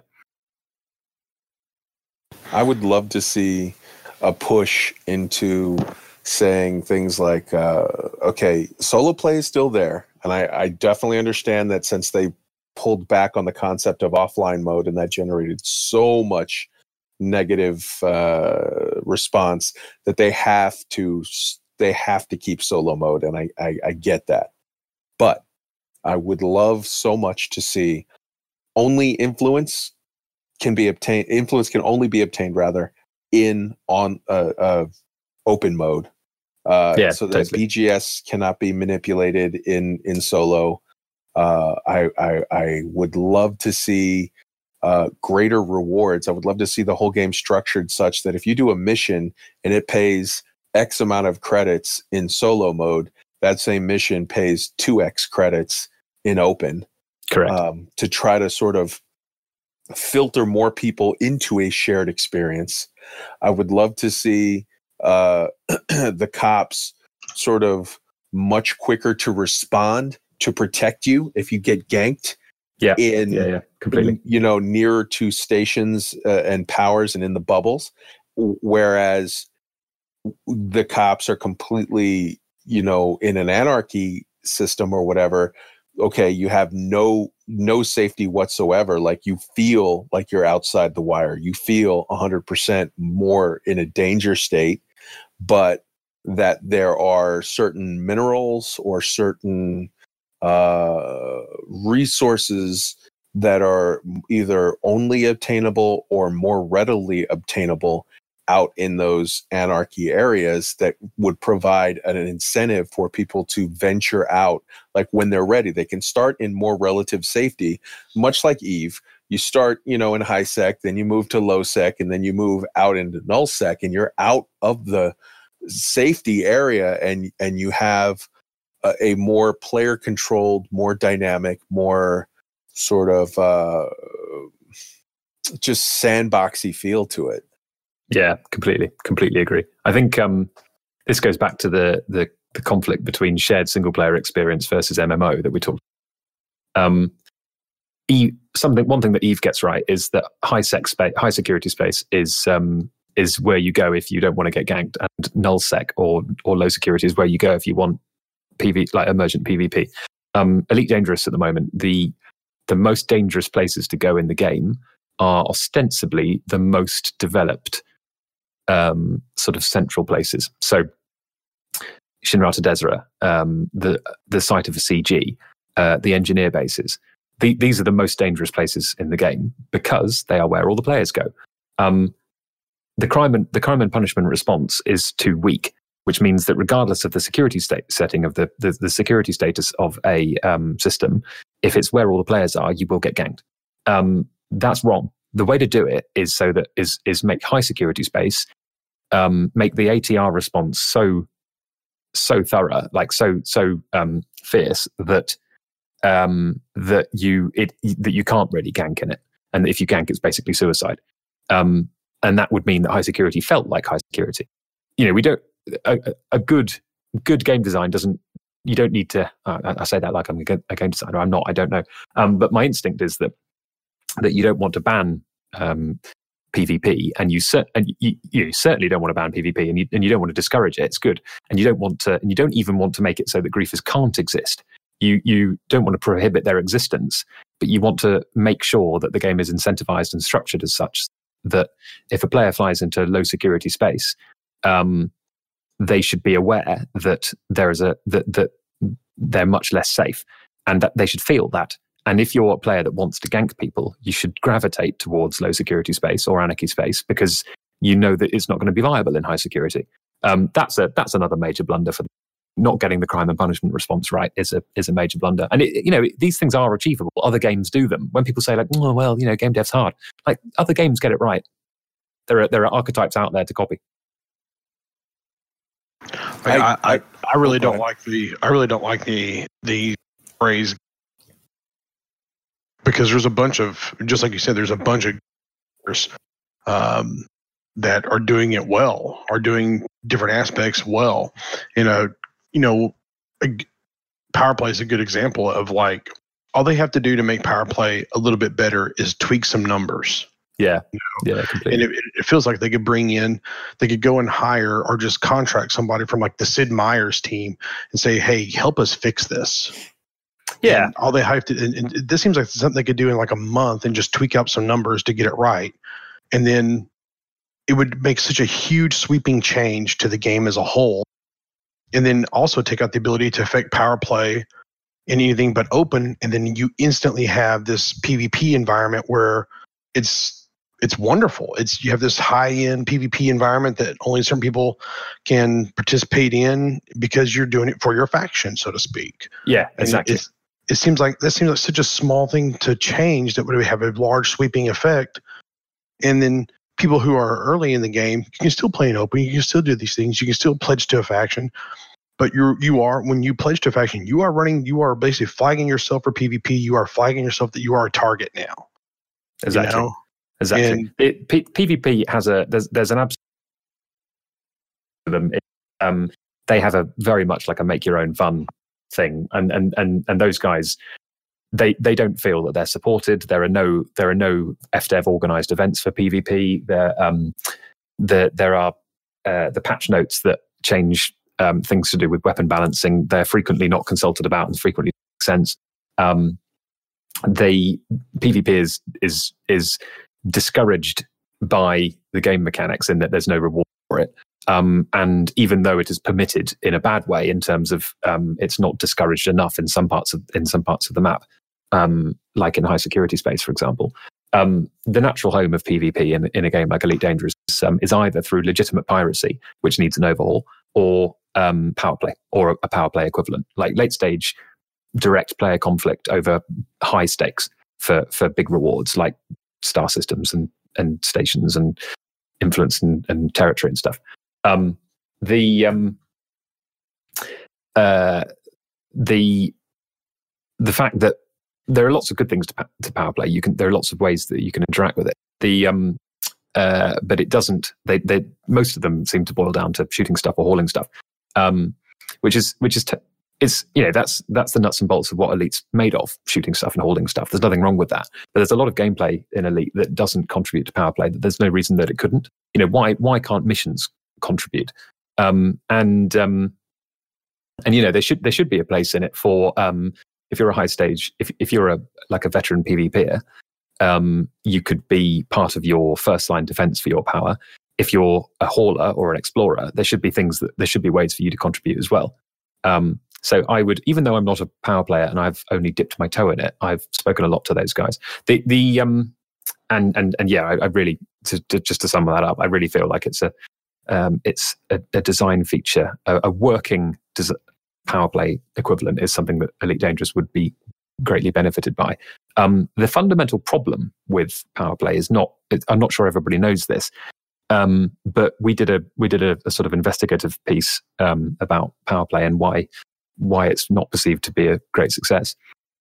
And we spoke to all the powers, and the single most consistent message that we got is that the incentives are arranged so that the single most effective way to boost your chosen power in power play is to pledge to the other one and work against it from within. That is a question of incentives and perverse incentives. Good game design is the best way to affect the change you want to see is to directly work towards that change. So for BGS gameplay, if you want to win a station, the best way to do it is to win a war against the faction controller. That's logical. That works. In power play, it is a failure of game design that the most effective way to achieve your goal is to pledge to a power you wish to undermine from within. So I'm not sure how easy it would be in terms of just tweaking some numbers. There is a fundamental game design problem, which is a question of incentives. The power play needs to be not completely redesigned from the ground up, but the incentives and the efficacy of actions needs to be changed so that the most effective way to make Grom the winner or the have the most territory is to pledge to Grom. That's the fundamental thing, because the biggest problem in power play is that all the powers, every single one with no exceptions, have giant groups of itinerant bot and rogue commanders that work against them from within just to troll people. And it completely pisses in the paddling pool for everybody else. And that's why it's not regarded as a great success. And that's why talking to the power players makes you quite depressed sometimes about the state of the game. I've actually listened to that episode twice.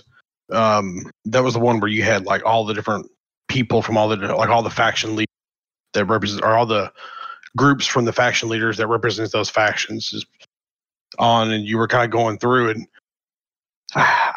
the only thing I'd ever done in Power Play was go get prismatics when I was still in a vulture, and that was way back in the day. I may not have been a vulture, but it was a minute, and I was never interested in it beyond the modules. And when I listened to that episode, it really opened my eyes to see that this is a really broken system. Yeah. And from the outside looking in, it seems like a little bit of work could be done to make a big change.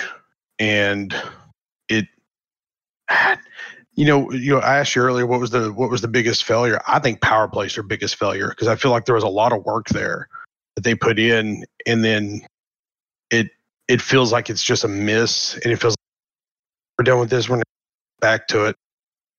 And I really wish they would, Yeah, I agree with that. It's in terms of, people might say like, oh, why is Power Play the biggest failure? That's ridiculous. Like surely it's any other of these things that we want to do more. The thing about the failure of Power Play is not necessarily for that feature. It's more a fundamental thing about the structure of MMOs, which is that it is good to have end game content that works, and that it is good to have organized and encouraged PvP. Elite Dangerous doesn't have that, and Power Play should be that. So it's more about it's more a fundamental point about the design of games rather than Power Play itself. But I definitely agree with you. I think the biggest misstep is that it doesn't work. And actually, interestingly, I think if you look at the implementation of Power Play originally, there was no in-game way to organize. There was no way to speak to other pledged commanders. There was no way to form recognized alliances or guilds. There was no way to directly affect the actions of your chosen power.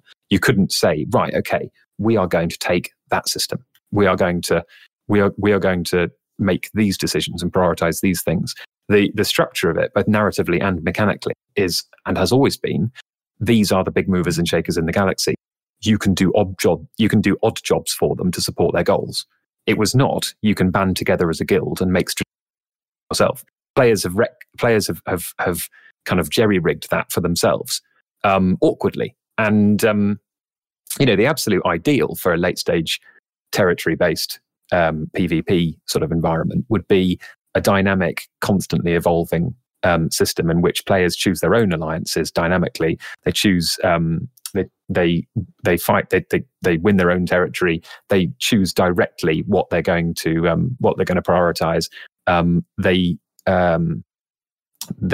can knock each other. They can sort of knock people out of the roster of powers. So if somebody gets mullered and loses all the territory, no longer exist, and also to allow the dynamic creation of new powers. Because what we have now is, using organized action outside of the game, players have found a way to make direct decisions. So they can say like, okay, we're going to go for this expansion, we're going to take this system and this sphere. They can do that now, but it's not supported by the game. There's no way to coordinate with other players to do that in the game. You've got to use Discord. You've got to go outside the game and organize outside it. And arguably you can now through squadrons, but you couldn't for most of the Power Play. Also, you've got the problem of zombie powers. Like the first one was Archon Delane, I think. The second one was Torval fairly recently. But you have powers which are completely and totally mullered, totally abandoned by their players, and whose pledges are more saboteurs than legitimate players. Those powers are still there. They don't disappear. If a power collapses to that extent, they should disappear and be replaced by a new one. They should be replaced by the biggest BGS group. That should be the way it works. It should be dynamic. Devs flicking a switch. It should be like, they've lost their last system, or they've, some other defeat condition has been met. And the fact that, and Frontier did say in 2015 that Power Play would have a collapse mechanic, and then we never heard anything about it again. And the fact that there's no collapse mechanic means that, one, there's no real long-term lasting penalty for failure, and there isn't really an incentive for consistent dominance. It's still going to be the same 11 names. If everybody quit Grom tomorrow and it was completely overrun by saboteurs, you'd still have this. Grom would still be ostensibly one of the most powerful people in the galaxy in 10 years' time. that's not it sort of fails slightly narratively and mechanically. Yeah. So, okay, I've heard both of you with regard to your criticisms of those issues. And let me say that while number one, I agree with both of you 100%, power play, definitely I would like to get some love. I would like to get some, definitely more, especially to deal with primarily to deal with the, there's a word for it. I forget, not infiltration, where they work against you, the sabotage. I would like to deal with the sabotage of power play. and also, as you said, a more dynamic filtering sort of real world ability to how that works. And with regard to things like, the high sec, null sec, like the idea that I had suggested, I would love to see them put emphasis on this and that and several aspects of the game. I don't want to lose sight of the fact that all of those things don't exist because FDev is stupid. They don't exist because Frontier Development lacks the intelligence to see, like, okay, this is obviously whatever. I feel they exist because it's just not where they're focusing at the moment. They're focusing on a dynamic one-to-one recreation of the galaxy and all of the things that you can do with that. So while I hope that in the next sort of phase of the game, in the next starting, in this year and notably with the 2020 paid update and going forward, while I hope that the game matures and that some of these various other aspects of the game mature and become sort of more full-fledged dynamic and areas that make people very, very happy. I don't want to lose sight of the fact that we got here off of a brilliant engine. As you said, that when your friend, the thing that got you into the game to begin with, it was a binary star system, and they're revolving. I'm having a moment. They're the way you rotate a time around lapse something. of them rotating. They're orbiting there. Jesus, they're orbiting each other in such a brilliant way, and there's so much of this game that is like that. I love about this game the fact that the universe just is the universe, and it doesn't give two shits about you. This star is doing what it's doing, and these planets are doing what they're doing, and they just are, and make something of that. And I feel like the brilliance of David Braben is he is just creating this. He's just creating this sort of system, and he's building it like a mad genius. And it's just like, this is sort of his playground that we all kind of get to peek into, and we all get to, see. And so for me, I have a lot of hope that this is, I think, the most brilliant engine ever, that they built the skeleton of a system on, and that a lot of these different aspects, when you look at Eve, yes, the government system, the high sec, low sec, null sec, and crime and punishment, and the fact that you can go and loot, it's full loots. You can kill somebody and loot them and take their stuff, and the player economy, all of those things are better than Elite Dangerous, because that's what that whole game is built on. That's where they shone all of their spotlight on. That's where they put all of their development dollars on. So of course they did a better job of making that aspect of it. But it's on a fake, just they threw out a wall of stars and said, okay, now build stations, put stuff wherever you want, and the flight mechanics are, you're basically flying spreadsheets in that game, and it's not, I mean, I had some fun in a Rifter back in the day, and I would have some fun in a stealth bomber and, my little Manticore or whatever, but it just did not hold a candle to the beauty and grandeur that is Elite Dangerous, that is the universe that we get to play in every day. And I never want to lose sight of the fact that it's like, this is just the most beautiful playground. And the fact that some people are pointing out quite rightly, like, hey, I wish it had, a set of monkey bars, or I wish it had a slide over there. And the cool fact that other people are quite sort of like a spoiled little brat, like, getting overly critical and like just venomously sort of whatever about like, I don't have this jungle gym that I want or whatever over here. It's like, okay, I agree with the criticism. I disagree with the venom. This is going to continue to grow and expand, and hopefully where we get is going to be, I just where we're starting from, the engine that this is built on, it to me just every day blows my mind. And so I'm thankful for that and hopeful for now, once you have this universe and you have this set up, now let's start to look at these aspects of power play, or these aspects of, how you can make this, the BGS already is amazing.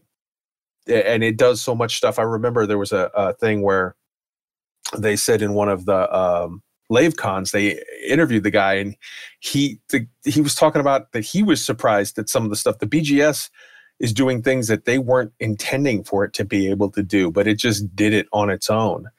And, so yeah, I feel like they have the key pieces, and we are like no time in the history of the gaming universe have we ever had, in the history of the earth, have we ever had a skeleton this sort of intricately beautiful and perfect to build upon, to then refine these features of power play, or piracy, or a sort of more thoughtful, fleshed out, fully way to integrate PvP into the rest of the game.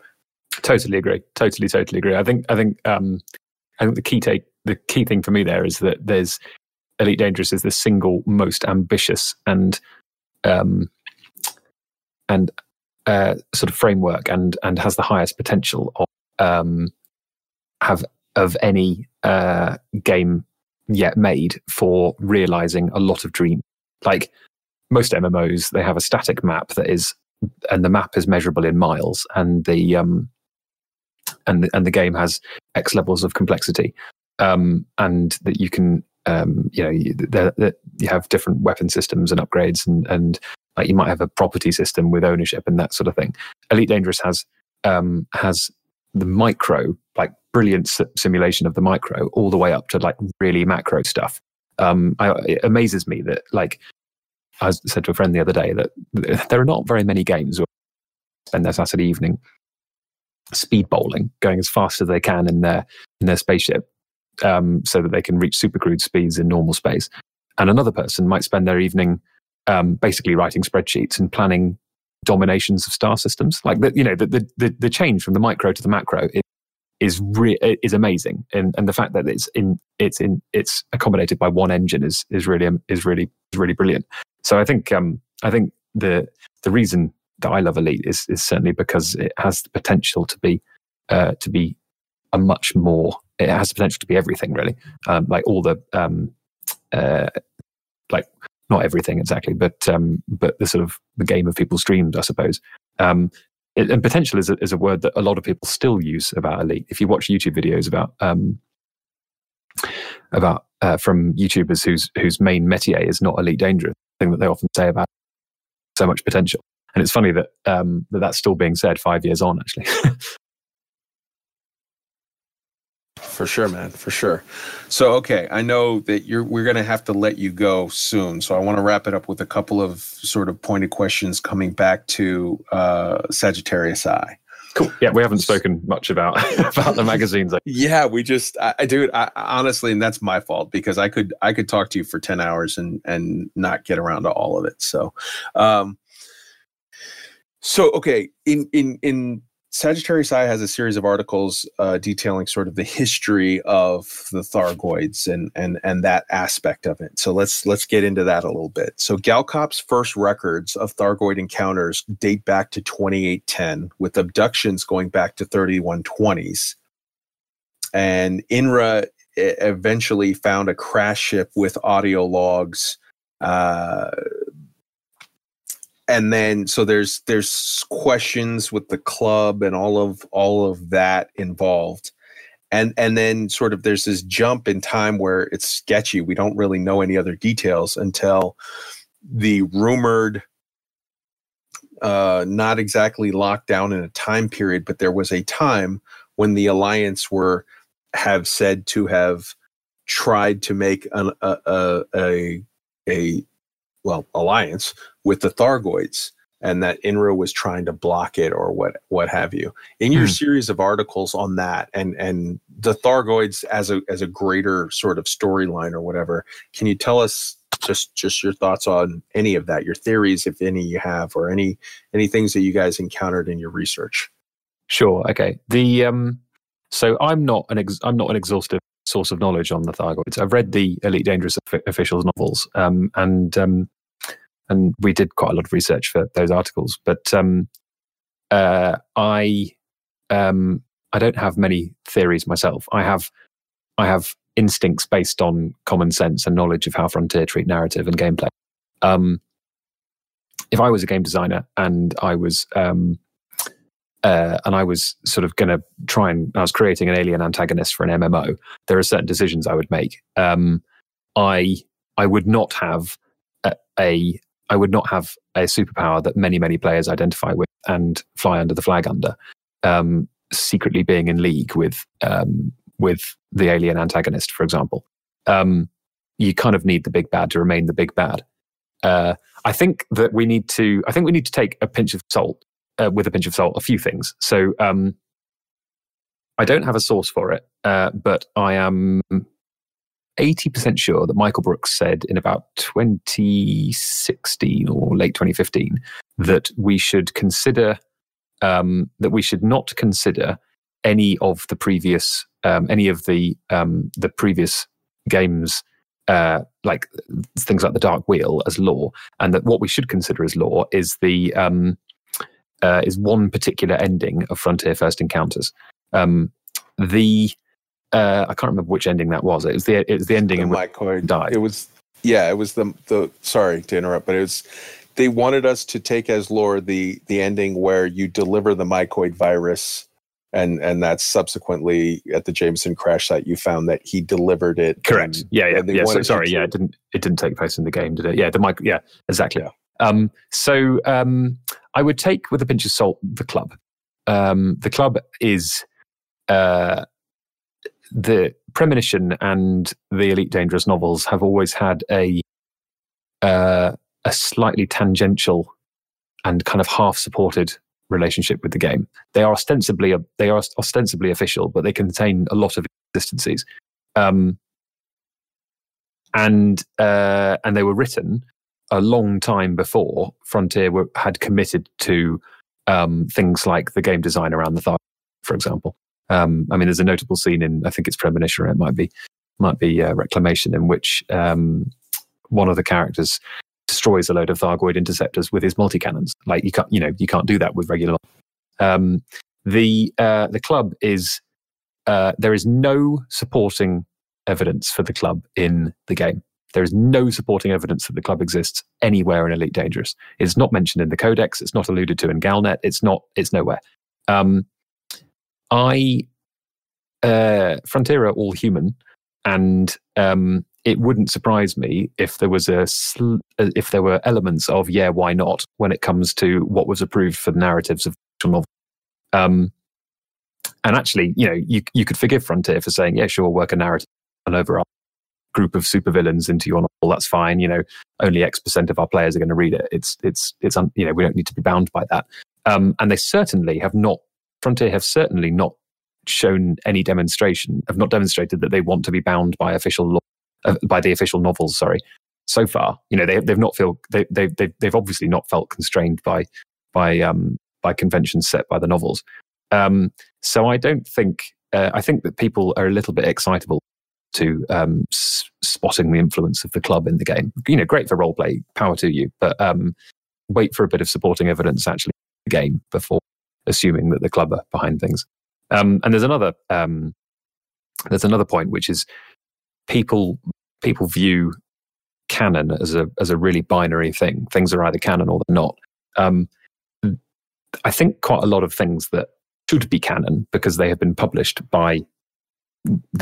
in the game are have not necessarily that's not happened because a lore master thought, yes, this is the next step in my grand plan. For example, all the Galnet stories about President Halsey being picked up by the unseen caretakers of the galaxy, and older than time itself, or whatever they're called, whatever she refers to them as, and then the ship engineer who stole a starship and saw similar visions to Halsey, and everyone was like, oh my god, it's correct, it was the same thing. Whoever wrote that probably had a great time. It's a brilliant piece of lore, and absolutely, like, fuck me, that sounds so much fun. And my bet is that if that's supported by the central narrative team at Frontier, then what those unseen caretakers were the sentient machines that wiped out the Guardian. That would make sense narratively. However, Ian Dingwall, the lead writer at Elite, said last year that when they abolished the fluff pieces in Galnet, that basically the fluff pieces had just been fluff pieces, and that players were deluding themselves when they were rushing off to find evidence for mysteries that those fluff pieces hinted at. So I think that people need to remember that not all the lore is consistent, and the official novels are entertainment, not necessarily a firm and incontrovertible template for the future of the game, and that you should generally base your theories upon what is actually in the game, in the codex right now. So while I take on board everything you say and agree wholeheartedly with it, I'm going to offer a counterpoint, which is going back to one of my all-time favorites, Babylon 5, when the guy comes through and he's searching for the Holy Grail, and the Membaris come out to meet him and show him great honor. And it's weird because the humans are all completely baffled. Like, this guy's clearly a nut job. He's out searching for something that he has absolutely no reasonable expectation of being, of expecting to be able to find. And the Membaris respond back that for them, they give great respect to the seekers of truth, regardless of whether or not it can be found. Yeah, fair. Go for it.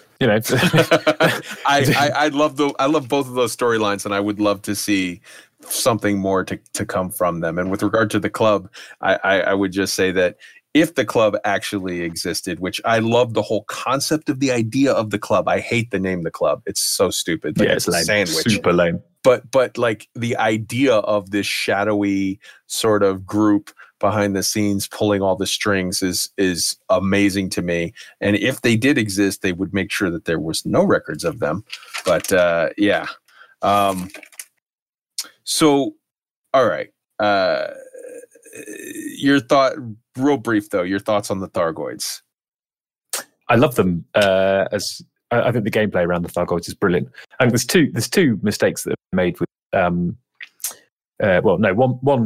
one design mistake that's the only thing that's holding the Thargoids back from greatness in terms of gameplay, and that's the fact that the meta is poorly balanced. The game is poorly balanced. If you want to kill Thargoids, the way to do it is put Gauss cannons on your spaceship and flat cannons. That's the way you go and kill Thargoids. If you want to kill Thargoids, you don't bother with the plasma repeater or the shard cannon or the AX multi cannons or the AX. If you want to go role play, if you want to go role an AX pilot, sure, strap them on, but you're not going to kill any Thargoids with them. apart from maybe scouts. The exception to that, obviously, is if you go in with loads and loads of players and you all gank an interceptor with shard cannons. That's possible. It's not possible on your own, but it is possible with lots and lots of players. That's a bit of a misstep because a load of decent artists and designers made cool animations and cool artwork for these awesome guns that are now completely ignored. That's a design failing. The game should be balanced so much that there is a rock paper scissors aspect to Thargoid combat, and that all of the weapons are equally viable, not just everybody uses the Gauss cannon. That said, that's my only criticism, and the rest of it is I really love the Thargoids. I think they're brilliant. They're genuinely alien, genuinely sort of eerie and unnatural and different. We did a piece in Parallel Worlds recently about how the aliens in video games are largely just humanoids. They're frequently in film and TV and video games, aliens are portrayed as just humanoids with different coloured skin or funny eyes or pointy ears or whatever. And I think Frontier have really thought long and hard. True alien life might look like, truly different alien life. And I think that it's one of the most thoughtful, kind of interesting and fun sort of forms of an alien antagonist in any video game. I love the gameplay around it. I think that it's genuinely challenging. It's like it's proper boss battle endgame stuff. And you've got to be on your toes. And I play in VR, and it's just spectacular, so spectacular. And I think that the difficulty progression is really good from Scout all the way up to Hydra.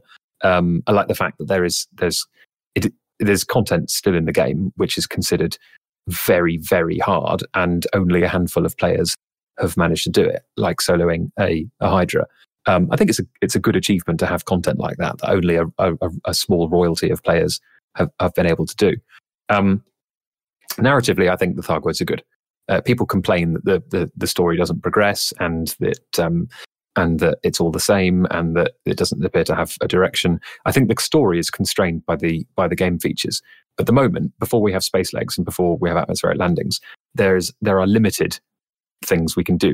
Frontier could introduce Thargoid megaships next week. They could if they wanted to. The gameplay around those would probably be similar to human megaships. We can't board them. We can't do first-person shooter raids on them. It wouldn't be a step change in terms of gameplay. It makes sense to hold some stuff back until we can explore those assets in a different way. Likewise, the Thargoid homeworld is probably an ammonia world, isn't it? We can't explore ammonia worlds because we don't have atmospheric landing. Therefore, having a great, climactic end of saga battle for the Thargoid homeworld doesn't make sense because we can't land on it. So it doesn't surprise me that the Thargoid narrative has kind of slowed to a halt, because I think we'll see it step up, and we'll see new developments when the gameplay is around to make those developments interesting. While we're anchored in our ships, space-based battles make sense. It makes sense to fight incursions and conflict zones against interceptors and scouts. And that's why we keep seeing that, because that's the gameplay that makes the most sense for the game as it stands at the present. When we have atmospheric landings and space legs and gas giant interactions and all that sort of thing, suddenly we'll start to see different things, and the narrative will evolve to allow those. And you'll see things like Thargoid megaship raids and Thargoid homeworld or factory world raids and assaults on atmospheric Earth-like worlds and stuff like that. So yeah, I think they're really good. I think the other thing to remember is that Elite Dangerous plays out in real time, and wars generally last a few years, and wars between civilizations last a long time. So the fact that not much has happened for a year or two shouldn't be that surprising. Like, we've had wars on this planet of ours that have lasted longer than Elite Dangerous has been around, that have not had developments for several years. Like, I think that you will see this stuff. It will come, but just be patient. Let me ask you this real quick. This is really the last thing I wanted to ask you. When we talked to the pilot a few months back, he brought up a very interesting theory about the 2020 update, and he doesn't necessarily think that Frontier will do it, but I think it's a very interesting idea. And so I'm kind of asking everybody, what do you think the chances are? What do you think about Frontier basically burning the bubble when the 2020 update gets here. And what I mean by that is that effectively all of the stations and planets would be wiped out by some sort of cataclysm, probably Thargoid related. And in my mind, I'm thinking we're getting fleet carriers, which are effectively space stations that players can make. And then we're probably, the way, if you go by leaks and you go by the ARC's website coding discovery, it looks like we're going to get base building. So it's not a stretch to think that we're going to get player-made bases and player-made stations with those two aspects. Do you think Frontier will burn the bubble, so to speak? No, they could have done it already. I think that the one criticism that's often made of the Thargoid narrative is that it's too tame. It doesn't. One thing that people say is it doesn't feel like there's an emergency. You know, we're told that we're at war, but it doesn't feel like it. You know, you can absolutely you can just fly around the bubble and not really feel like there's anything going on. And that is true. And the thing that people don't recognize is that is deliberate because it's a trade-off. You know, either you burn the bubble and commit to your Thargoid war and commit to it being the major thing on everybody's agenda. But then what you're doing is you're forcing that gameplay on a player that might just want to go mining or might just want to do some exploring. And arguably that's kind of like griefing, forcing gameplay on somebody that doesn't want to engage with it. If you the other option from a design perspective is to make a feature opt-in. So have it so that, you know, there is this war going on, go and engage with it if you want, but it is opt-in. You've got to fly out there. You've got to choose to join the conflict zone. The benefit to that is that you're not forcing that gameplay or that narrative there, and that don't want to engage with that don't have to. The negative of it is that it necessarily comes at the expense of a sense of urgency. I think that decision was deliberate, and I agree with it. I think it was the right decision. MMOs have sort of dallied with the idea of setting fire to the world and stuff before, and it tends to be very, very divisive. And I'm thinking of like Cataclysm and the invasion thing in Eve. And I think that a lot of really, really passionate players have spent a long time building their sandcastles now. And to rip it all up would really piss people off unnecessarily. We don't need to.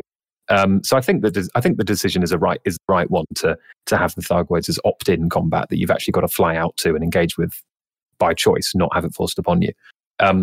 There's no gameplay reason or game design reason why we couldn't have set fire to the bubble already. The incursion stuff is all there. So short answer, no, I don't think we'll see that.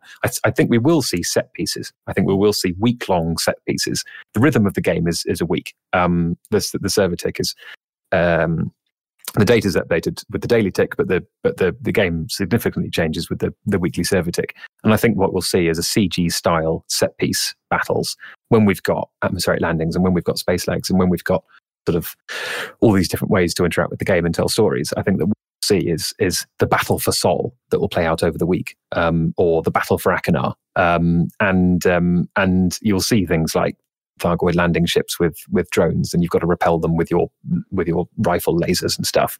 And then you'll have other players that are trying to take out the Thargoid mothership that's in the system, and then you'll have other players that are boarding the mothership and like running through corridors, shooting stuff, trying to get to that's the kind of thing that I think you'll end up seeing is like, but they'll be sort of scripted, and not scripted in terms of cutscenes, but they'll be scripted in terms of the way that CGs and interstellar initiatives are scripted. But they'll fundamentally be opt-in. You know, if you don't want to take part in that, you won't have to. It'll be a choice, and it will be telegraphed beforehand. Before we get to the point where we wipe out the Thargoids, I would very much like to see a surprise development, because don't forget, you say earlier in this interview, you said the AI that wiped out the Guardians, and that's true, but only half the story. That's the AI that wiped out the flesh-based Guardians. There was a faction of the Guardians that had previously uploaded themselves into the AI. They had merged with the AI. So another way to look at it would be to say that they are still the Guardians. They are just the only Guardians that are left. So I would love to see for the Guardians to return, and for it to be some crazy game of Cutthroat, some three-way, three-sided battle of us fighting off the Guardian AI at the same time as us fighting off the Thargoids. At the same time, the Thargoids are fighting off both us and the Guardians. You know what I mean? Like, it's just a crazy mishmash would be awesome. Completely. I mean, games do that. Like, Destiny has the Vex, which are AI robots, and the Fallen, which are purple beetle things. Games have balanced different types of sci-fi tropes against each other in terms of antagonists before, and having a robotic AI antagonist as well as a swarm-based insectoid one would make a lot of sense. So yeah, I think that would be brilliant. I think we'll see that as well in some way. I don't think we've of the Guardians at all. I think the unseen caretakers of the galaxy thing, it would be a massive shame if that was abandoned, because it was such a good little narrative breadcrumb towards something like you just described. Mm-hmm. You mentioned Destiny, and that storyline is like my favorite storyline in any game, and I'm just kind of like, why can't Elite and Destiny kiss and make a baby? Yeah, I've heard that a lot recently. Somebody told me that he would confidently put Destiny's story and lore up there with Star Wars or The Lord of the Rings in terms of like depth of world building and like how compelling it was. So I haven't been bitten by the Destiny bug. I've dipped my toe into it, but I'm not sure it's for me. But yeah, lore wise, I've heard it's completely amazing. So the game itself is mediocre, but the story is amazing. And it's kind of like Warcraft. The game itself is mediocre, but the story is amazing. Yeah. So in response to the line, why can't Destiny and Elite kiss and make a baby? I'm just making a note right now. After we're done recording, I'm going to explain to you where babies come from, because I think you're a little unclear on some of the details. But there are mechanical problems there. there's a few more steps, but anyways, yeah, for sure, man. I am excited. I would love to see more of the Guardians. So your statement of, I don't think we're done with the Guardians or we've seen the last of them, I am 100% in favor of that. So I want to bring it back sort of to end. I want to kind of come back to the beginning. I want to come back to Parallel Worlds. For me, I had heard about Parallel Worlds. I as a listener of Lave Radio and as a listener of Sagittarius Eye, I'd heard of Parallel Worlds and was sort of like, oh, okay, that sounds interesting, whatever. But I've got a lot more Elite stuff I want to get to. And what you did that pulled me in, the hook, was, I think it was issue 2 or issue 3. I think it was 2, where there was a side-by-side comparison of Elite Dangerous, Star Citizen, and No Man's Sky. And compare and contrast the three. And so I'd heard about it afterwards, that it's like, hey, there's a really good, interesting side-by-side comparison. And you discuss, this isn't put from a fanboy, viewpoint. It's an open and honest look and critique of the various strengths and weaknesses of all three products. And also sort of like a look at the sort of the whole industry, the whole area of making a sci-fi game of different sort of flavors of space sim. I feel like that very long, very detailed, very sort of intricate look at each of the three and comparing and contrasting was what hooked me to it. Is from when I was listening to that episode, I literally went and subscribed and just said, okay, I want all of them. So that was amazing, and I want to thank you for that. Oh God, pleasure. That was super fun to write. It was the sort of distillation of my thoughts about all three games really, and the development of them, because I've sort of I backed all three and I've played all three quite a lot. Star Citizen the least, but I've played a lot of Elite Dangerous, a fair bit of No Man's Sky, 160 hours, something like that, and 20 or 30 hours of Star Citizen. And I guess the key takeaway for me was that Star Citizen is, people should play it and then talk about it, not the other way around. Right. Like the flip side to the game dev is hard thing that I talked about earlier is that like once you've started to be dismissive of a property as being vaporware or whatever, it's easy to lose, sort of to forget that they're still working on it. Star Citizen is an awesome place to spend time. Like, it is phenomenal. Like the flight model is ridiculously complex and really fun.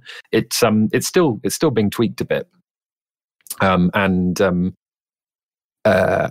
it's not as polished as Elite, and it's because it's not finished. But it's Star Citizen has things like directional shields and the flight assist mode where you can set how much the thrusters will correct for your actions. So how Newtonian it is essentially, and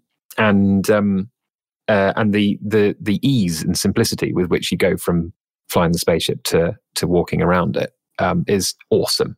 So like, it is grossly over, like massively and laughably over deadline. Like, that is true, but go and play it.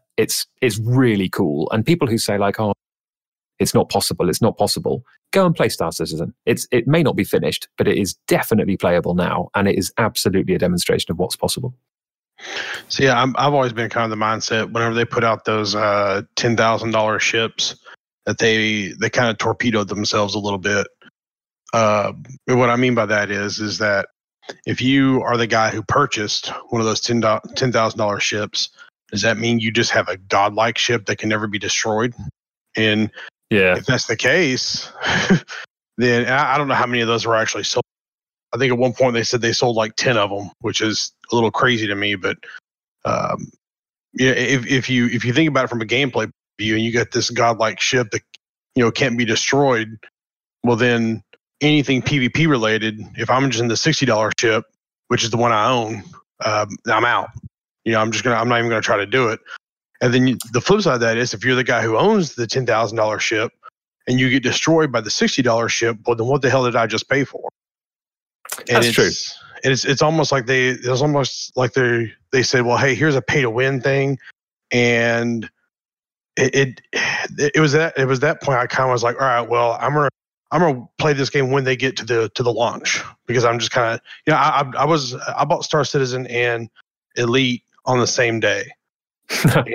Cool. Only one of them I don't have it installed, but I've been kicking around, going and checking it out for a week or two just to check back in with it, because I haven't checked in since like the 2.5 or whatever update it was, and they're like on 3.9 or something now. So I'm a little behind on it, but it's a good game from what I saw. But there was just not a lot there at the time. And yeah, that's still true. I think a lot of the gameplay stuff. I had an amazing like few afternoons, like just flying down into planetary atmospheres and exploring them. Like, it's awesome. It's humbling. It's really cool. So the only thing, like, a lot of the stuff that's said about Star Citizen is absolutely true, but people should definitely play it. People should play the current build before they mouth off about it, because what those guys are doing is amazing, and is redefining what is possible. The $10,000 ships thing, I find it difficult to get. I find it quite difficult to get particularly animated about pay to win stuff, because I feel like the problem is more of a game design problem than a player advantage problem. For example, if you have a robust crime and punishment system in which high security space is safe and low security space is unsafe, and anarchy space is completely unsafe. If you bear that in mind while you're playing your game, pay to win, like in terms of combat, is that has limited impact. just because somebody's got a ship that's much stronger than yours, it's the crime and punishment response is going to be the same if they try and gank you. That is obviously, I know that that's quite simplistic, and it doesn't take into account things like indirect player versus player action, like BGS equivalents. In which case, paying to win will give somebody a larger force multiplier than somebody who hasn't paid to win. But I don't know. Like I find it quite difficult to bother about that. If somebody wants to leapfrog the progression, if Frontier were to say, right, okay, you can buy anacondas and gutters with real money now. If somebody, I'd find it difficult to care. Like, arguably, Elite it would be more harmful in Elite because the security system doesn't, the crime and punishment system doesn't work properly. But I'd still find it hard to care because I'd feel like other players will the game for their own, and they're ruining the experience for themselves. If they want to leapfrog to end game content and not enjoy the good stuff in between, that's kind of their problem. So I think that I think broadly that it's pay to win is they've got to fund the game somehow, and they're not selling anything to be able to earn for yourself in game. So the way to think about it is that there are a few thousand people out there in the world who already own cutters and corvettes. That's the way to think about it. And ask yourself how worried you are by that. And also remember that that the game is not released yet, and they still have the time to get crime and punishment right. So the way to think about pay to win is to think about it in terms of a rule enforcement problem rather than a player advantage problem, if that makes sense. No, it makes a lot of sense. Go ahead, man. No, you go ahead. Well, so I'll just tear it now. Like you've kind of made me want to hop back in Star Citizen a little bit, and I know I'm doing an Elite Dangerous show, so that's a little dirty thing to say. Not at all, man. Not at all. Love them both. Yeah, love them both completely. Yeah, they're both. I mean, one is a fantastic game in embryo, and one is a fantastic game that could be more fantastic. So yeah, there's definitely, as they said, I think. What's his name? Chris Roberts released I think he released a video or a blog post or something back in 2014 or 2013, basically saying like people think there's this big rivalry. There's not. Like we are a couple of Star Wars nerds who really like space sims, and the more space sims there are, the happier we will be. So the idea that there's a massive rivalry between them is not true, I don't think. Yeah, and I think also every success that Elite Dangerous has just pushes Star Citizen to be better, and every success that Star Citizen has will push Elite to be better. Yeah, I think that's true. Definitely. I think when Star Citizen, I think that will be a really important time for Elite Dangerous. I think there will be an expectation of at least feature parity between them, and it'll be interesting to see what happens then. Well, it's real easy for David Braben or Chris Roberts to be public and say, "Hey, we're not competitors, we're buddies." But when you get right down to it, there's only X amount of people who enjoy space flight sims or space combat sims, and I don't know what that number is. Let's say it's 10 million. And out of that, there's only X amount of people, because I don't know of any plans to bring Star Citizen to the consoles. I think it's strictly a PC, and PC gamers account for a small percentage of total gamers in general. I think it's something like in the 30% range, which is it's the kind of decision I imagine they'd make further down the line. Right. And so I kind of look at it from the point of view like they're, it's easy to say we're not competitors, but when you get right down to it, they are kind of competing for your dollars, because there's only, there's only so many games a year that most people can afford the purchase. I can afford the purchase, and some people can only buy 1 or 2 games a year. That's true.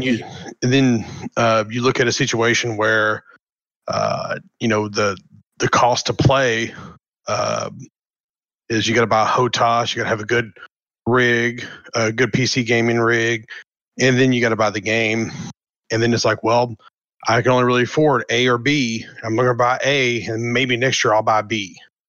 And there's a very real problem there that, from Frontier's point of view, they were smart to kind of go ahead and release what they got and then add on to it because they were able to get money there. And I don't know, I know there's a lot of overlap, but you're not going to get everybody to overlap. So to a certain extent, that's a concept of zero-sum game, and I get that, but I will offer this as a challenge. You made the statement of there are, I think you started with 10 million people on the planet that enjoy space sims. And that is by no stretch an accurate number. So no. That's a number, though, that you threw out. And let me say, granting your premise 100%, and I'm not attacking that, here's what I will say. There are over 7 billion people on this planet. So the key, instead of trying to fight over the 10 million, I think the greater key to success is to grow the overall percentage of the 7 billion from 10 million to a billion to 100 million to whatever. And so when I started, I'm very sorry to say, and I'm very ashamed to say, I had never heard of Elite back in 1984. I'd never heard of the previous iterations of Elite. I'd never heard of Elite Dangerous. A year ago or less, it was in the year 2019, I randomly set out looking. I was playing Final Fantasy XIV. I was a little burnt out on the fantasy side and was looking for something space simmy, whatever. And of course, I had heard over the years, I had heard of Star Citizen. I'd never heard of Elite Dangerous. I'd heard of Star Citizen. I looked into it. I looked at videos of amazing and was captivated and was super excited with Star Citizen as a concept of like, man, this sounds cool. Fly spaceships, pew pew, I'm down. And then got to the part of, oh, and by the way, it's not out yet. It's not ready yet. And then got to just stumbled because of that, because of YouTube and me clicking through like 6 different Star Citizen videos. YouTube said like, oh, by the way, there's this other one. And I clicked on it, and this guy had a video that said, hey, are you excited about Star Citizen? I am too. Unfortunately, they're not ready yet. Here's a game that is. Check it out. They're doing all the stuff now. And exactly. I clicked on that video. So if it weren't for Star Citizen, I never would have known about the genius of David Braben and Elite Dangerous and Frontier Development. And so I get what you're saying, that there's, a certain amount of dollars out there. And yeah, when Star Citizen releases, that math is going to change a little and it may be interesting, but also there's going to be such a splash if it releases and it doesn't like crater. I mean, there's a chance that it could crater. Yeah, it could absolutely crater. And if it craters, okay, that's going to be a little rough. I'm not going to lie. But if it doesn't crater, if it lands, the splash from that, I think, there's going to be such a splash of media from that there's going to be hundreds of millions of new eyeballs taking a look at the whole genre and potentially converting a whole generation of kids into the genre, which will then lead to cross-pollination and will lead to good things for all. Yeah, I agree with that. I think fundamentally that the zero sum, there's only a certain amount of dollar, is true for a certain number of people. I think that's definitely justifiable for a proportion of potential players. I think that the cluster effect is probably equally at play, which is essentially, oh, that space sim looks cool. Maybe I'll buy a PC. Maybe I'll buy a hot ass. Maybe I'll buy a VR headset. Maybe I'll buy desk mounts. I've got all this clobber now, and I've spent hundreds of pounds on it. I want something else to do. Oh, there's this other space sim. I'll buy that. I think so. I think that is one effect that will definitely be at play. The second is, I think, as a proportion of spend, if you're if you were to look at everything that I've spent on my ED experience, which was, include hot ass and pedals and VR and graphics card and the rest of it, the percentage of that has been actually on the game itself is minimal. Like, it's a few percent that I spent on the game itself. And if you've already if you spent hundreds of pounds on clobber on your X52 or on your desk mounts or whatever, and then you're looking at like £40 for a game. Once you've got 1,000 hours in that game, you will probably have managed to scratch together the other for another £40 to spend on the other game. So I think that I think that for something like once you're into the kind of simulationist sort of cockpit, like home cockpit type thing, you're kind of like I am definitely more likely to play DCS now than I would have been 3 years ago, because I've already got all the gubbins. Why would right. And I also think that Star Citizen has been the single biggest recruitment tool for players for Elite Dangerous. Like, so many people say the same story that you just told about seeing the videos of Star Citizen and then playing Elite, because guess what? It's ready now. In fact, that's the reason my friend showed me that Ibutis video, was because he was really excited for Star Citizen and he found Elite Dangerous as an alternative that was coming out now. Like, I think the existence of Star Citizen is actually probably the best thing for Elite's player numbers, the best single factor for Elite's player numbers out there. So my instinct is that they will. My instinct is that they will be really, really good for each other. The caveat for that is that it will be as much about as much about time spent as it will be about the base price of the game, because I've spent more on cosmetics than I have on the base game in Elite, as I imagine quite a lot of people have. And therefore, if Star Citizen comes out and it's feature complete and Elite Dangerous does not yet have atmospheric landings, for example, I think a lot of people will go to spending their time in Star Citizen because it'll have stuff that Elite doesn't have yet, and that will have an impact on spend on things like cosmetics and Elite Dangerous, which must be at least as important as base game sales. So I think that there is an element to the zero sum thing, but I think it's more about time spent and spend in game rather than base game sales. I think you'll end up with I think in 10 years' time, if all goes well, everybody who is going to play these games will own both of them. This would be my instinct. You think the two companies will kind of partner up and do some sort of like cross play thing where like you can get the Star Citizen fighter skin for your Condor, and you can get the Federal Corvette for your skin for your Avenger Titan, you know? Oh, I don't know. I've got no idea. I can't imagine so. You don't generally see collaborations like that in other industries. Sometimes in games of different genres, so you might see like Geralt creeping into a Mortal Kombat game or whatever. Yeah, exactly. Yeah. But I don't often see them you don't often see direct comparators doing that, not least for the immersion breaking aspect of it. But it wouldn't surprise me if they tried to, if there was a sort of board level initiative to try and capitalize on the fact that there were two great big space sims out at the same time, like organizing joint conventions and stuff like that. That would be, I can imagine them doing that.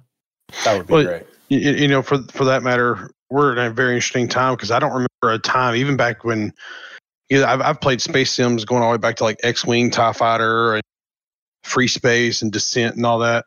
I don't think we've ever been in a situation where we've had more options as far as features go. Yeah, and, completely. Because like as much as I love those games, they're linear. It's like, do this mission, when you get done, jump out. And yeah, these are the kind of games I've always wanted since I was just a little kid, and I would love to have some sort of. This is probably $1 million idea. Is what I need to start is Space Sim Con or something, Space Con, and just it would be a really good idea. One box. Yeah, it would be a very, very good idea, and somebody could potentially make quite a lot of money if they if you had 60 grand kicking around and you were willing to put the hours in. I imagine that would be a bloody good thing to set up in the next few years. Yeah, you got a Super Bowl pick for Sunday? I don't even know. I don't. Just say Kansas City. It's Kansas City, definitely. I betting the farm on Kansas City. I think he's going for Arsenal. I had to ask the Brit. Come on now. Yeah. No, that's well. Okay, so let's turn it around. Who do you think is going to take the Premier League this year? Ty, go. Well, come on, Tottenham. Huh? Okay. So I'm gonna have to go with Google. No, I'm not even Googling. I can't even think. Okay, Man U, So- Arsenal. Come on. So Premier is soccer, correct? Oh, Jesus Christ. Yes. Premier is proper football, as in the ball touches your foot. Hey, I've never been to Europe. Give me a break, man. All right. So, all right. We'll put you let's- down for Michael Schumacher and Tiger Woods. So while we're doing the funny one, there was one thing I wanted to ask you before we ended. So let's do the funny one. You're known for you're sort of famous for naming your ship naming convention is what is it, like an adjective and then a rodent? Yeah. So I would like you please to come up with a brand new bespoke ship name for the Loose Screws podcast crew. Give us your name.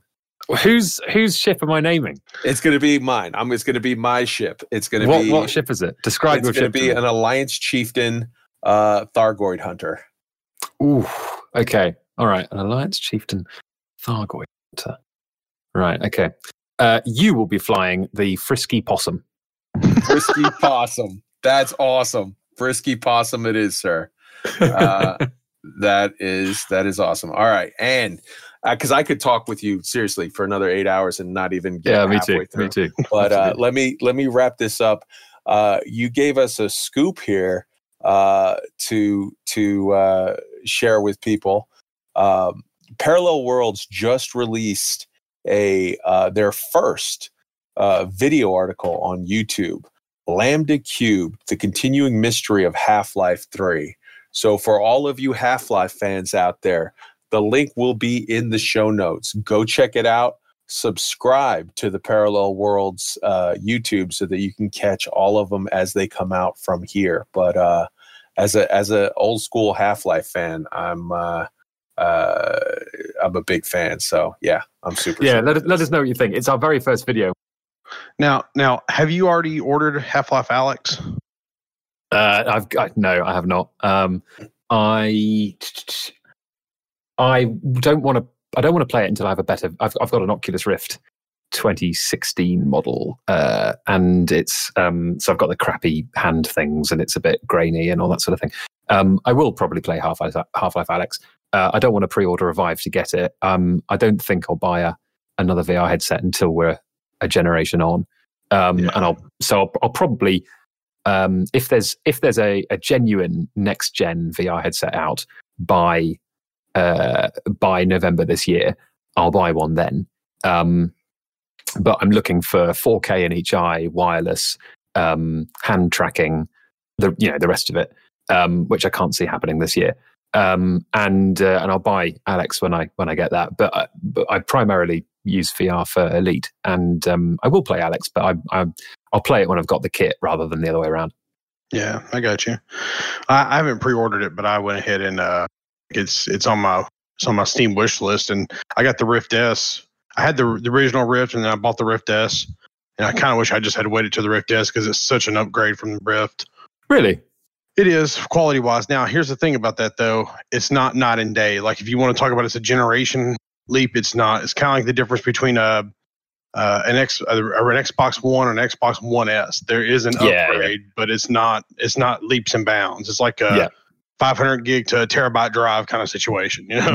Yeah, completely. It's not a step change. I had heard that, and the only headset that I've come close to buying is the HP Reverb. Because it does not require base stations. It's OLED screens, which I think, actually I might be wrong on that, which have lovely deep blacks, which is good for Elite. It's got really, really high resolution, so you don't have the text clarity problems. So yeah, I've got quite specific, because I mainly play Elite. I don't got quite specific thoughts when it comes to what VR headsets I want. And the HP Reverb does look very, very cool. But again, it's like it's generation 1.5. Like, we're not there yet. We're not yet at holodeck. Yeah, precisely. Yeah. We're just not there. So I'm holding fire on spending money. Yeah, for me, the big leap for me will be when we go to the so one of the things I read about Oculus is working on is eye tracking. So the idea being, with your eyeballs, if you just kind of stare at a wall or either actually render, be able to interpret, is basically dime size, or absolutely foveated rendering. Right. And around it, the peripheral vision around it is like your brain renders it, for lack of a better or interprets it, not renders it. Your brain interprets it as like low resolution. So the idea would be if we could get eye tracking software or eye tracking hardware inside of the headset, and basically, wherever you're looking is rendered in beautiful 4K, and everything around it is rendered in like 720 or lower resolution. Well, then we can have fully wraparound headsets, like a full, like you'll be able to look around with your eyes and just kind of have like a scuba goggle feel, Yeah, absolutely. And I know they're working on it because I read an article about it, and they said that they're down to about half a second delay in between where your eye moves and the thing renders. Well, for most people, that's not a big deal, but for when you're inside of a headset, that swap of the render is very noticeable. And you got to think about every time you jump your eye around, it kind of takes a second for it to come into focus very quickly on headaches and stuff like that, So when they get to there, I'm going to buy another headset because I think that'll be the leap that I'm looking for. Yeah, there are. I think there are a couple of very, very high level, like enterprise tier headsets that are a couple of £1,000 each that do that. But yeah, in terms of consumer like gaming caliber, it would be really fantastic. I think the one to watch at the moment for me is the Oculus Quest, because until fairly recently that was like a cheaper mobile also ran for the Oculus Rift. Get the Oculus Quest if you want to play Beat Saber with your mates wherever you want. This year they've released two things. I think it's this year, and I think they were released together. But one was you can now tether your Quest to your PC so that it can take advantage of your PC graphics card and play PC games. So you can play Elite on your Oculus Quest, I believe, which is fantastic. I mean, that's such wider mobility. Like play games on the PC using beefier graphics cards, and then if you want to make use of VR at your mate's house, just unplug it and off you go. And the other thing that they've either already introduced or are about to is hand tracking. So everybody was talking about the Valve Index controllers being amazing. They're next level. They're so much more comfortable than the clunky controllers of the original Vive and Rift. That is true, but the Quest is either has just or is about to release an update which will track your hands with no need for a controller, no need for the thing to hold. It will track your fingers, so you can have your hands rendered in game fully without needing to hold a controller, which is awesome, totally awesome.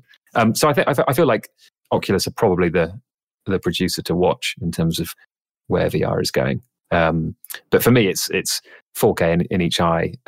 Whether that requires foveated rendering, I don't really mind. Wireless, a lot lighter, really, really deep blacks, really crisp transitions. A load of stuff really, which we're just not there yet. But it's so cool talking to. I love these conversations because like I could talk about things like the capabilities of VR and or the development of Elite Dangerous or different ways of playing it or whatever, or like the virtues of different desk mount manufacturers for hours. Like I absolutely love. It's so cool when you find people who have exactly the same interest. So here's the thing. I know obviously you're a very famous editor of two magazines, one Sagittarius Eye and one Parallel Worlds.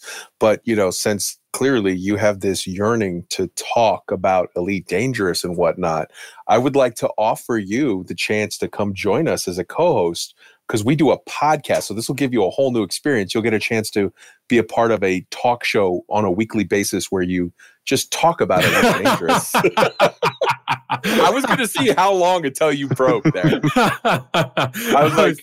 I was thinking like, oh God, I don't know if I'll be able to fit that in. Oh, shit. I thought maybe you were like, is he smelling toast? Is he having a stroke? What's going on? That would be a really, really fun thing. That would be super cool, wouldn't it? Well, you are definitely. Unfortunately, I think we record our show around about 2 or 3 in the morning, Friday morning for you. But you are absolutely welcome to come join anytime you want. I would love to. I think we'll struggle with timings. But if you ever do shows at weekends or at random times, I would absolutely love to join and be a co-host. Not as an interviewee, but just as someone to shoot the shit with. It'd be super fun. I got to do some roundtables. Yeah. Well, with that, we just hit the 3-hour mark, gentlemen, and I think we need to dock. So, To Kai's point, Suverine, man, you are always welcome on the show. I got it to where the Lave crew and the streamers, the guest speakers can literally hop in this channel. Like if we're just over here talking about something, or if you got something coming out, and hey, would you mind mentioning that the next issue of SAG-I is going to be out? We'll probably mention it anyway, but. Okay, cool. All right, we'll bear that in mind. For sure. Just thank you ever so much for for being so positive about all the stuff we do as well. It means a huge amount to hear that people are enjoying our work. I'll pass it on to all of the team, and they'll be really thrilled. Good, thank you. But I think that's going to end it, gentlemen. Do you have anything else, Kai? So everyone, when you hear this episode, check the show notes. I will have links to everything. But the most important one, and the one I want to say again out loud, is www.patreon.com/parallelworlds_mag. Go get it today. It's definitely worth it. And if you guys don't already, go print out copies of SAG-A and go read them on the pot like I do. So it is ideal toilet reading, and listeners, it is very soft and absorbent as well. I didn't say use this toilet paper. I like it too much to do that. So. It has very high structural integrity and it's soft on the skin. All right, let's kill this recording so I can explain to Ty how babies are made. Thank you ever so much for having me. It's been an absolute pleasure and a real honor. No, thank you very much for coming by. It's been an honor for us. Thank you very much. Thank you, sir. We'll see you guys next time.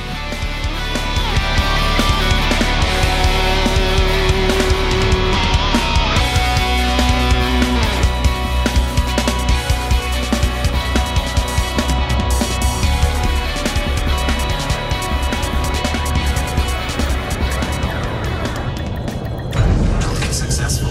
Engines disengaged.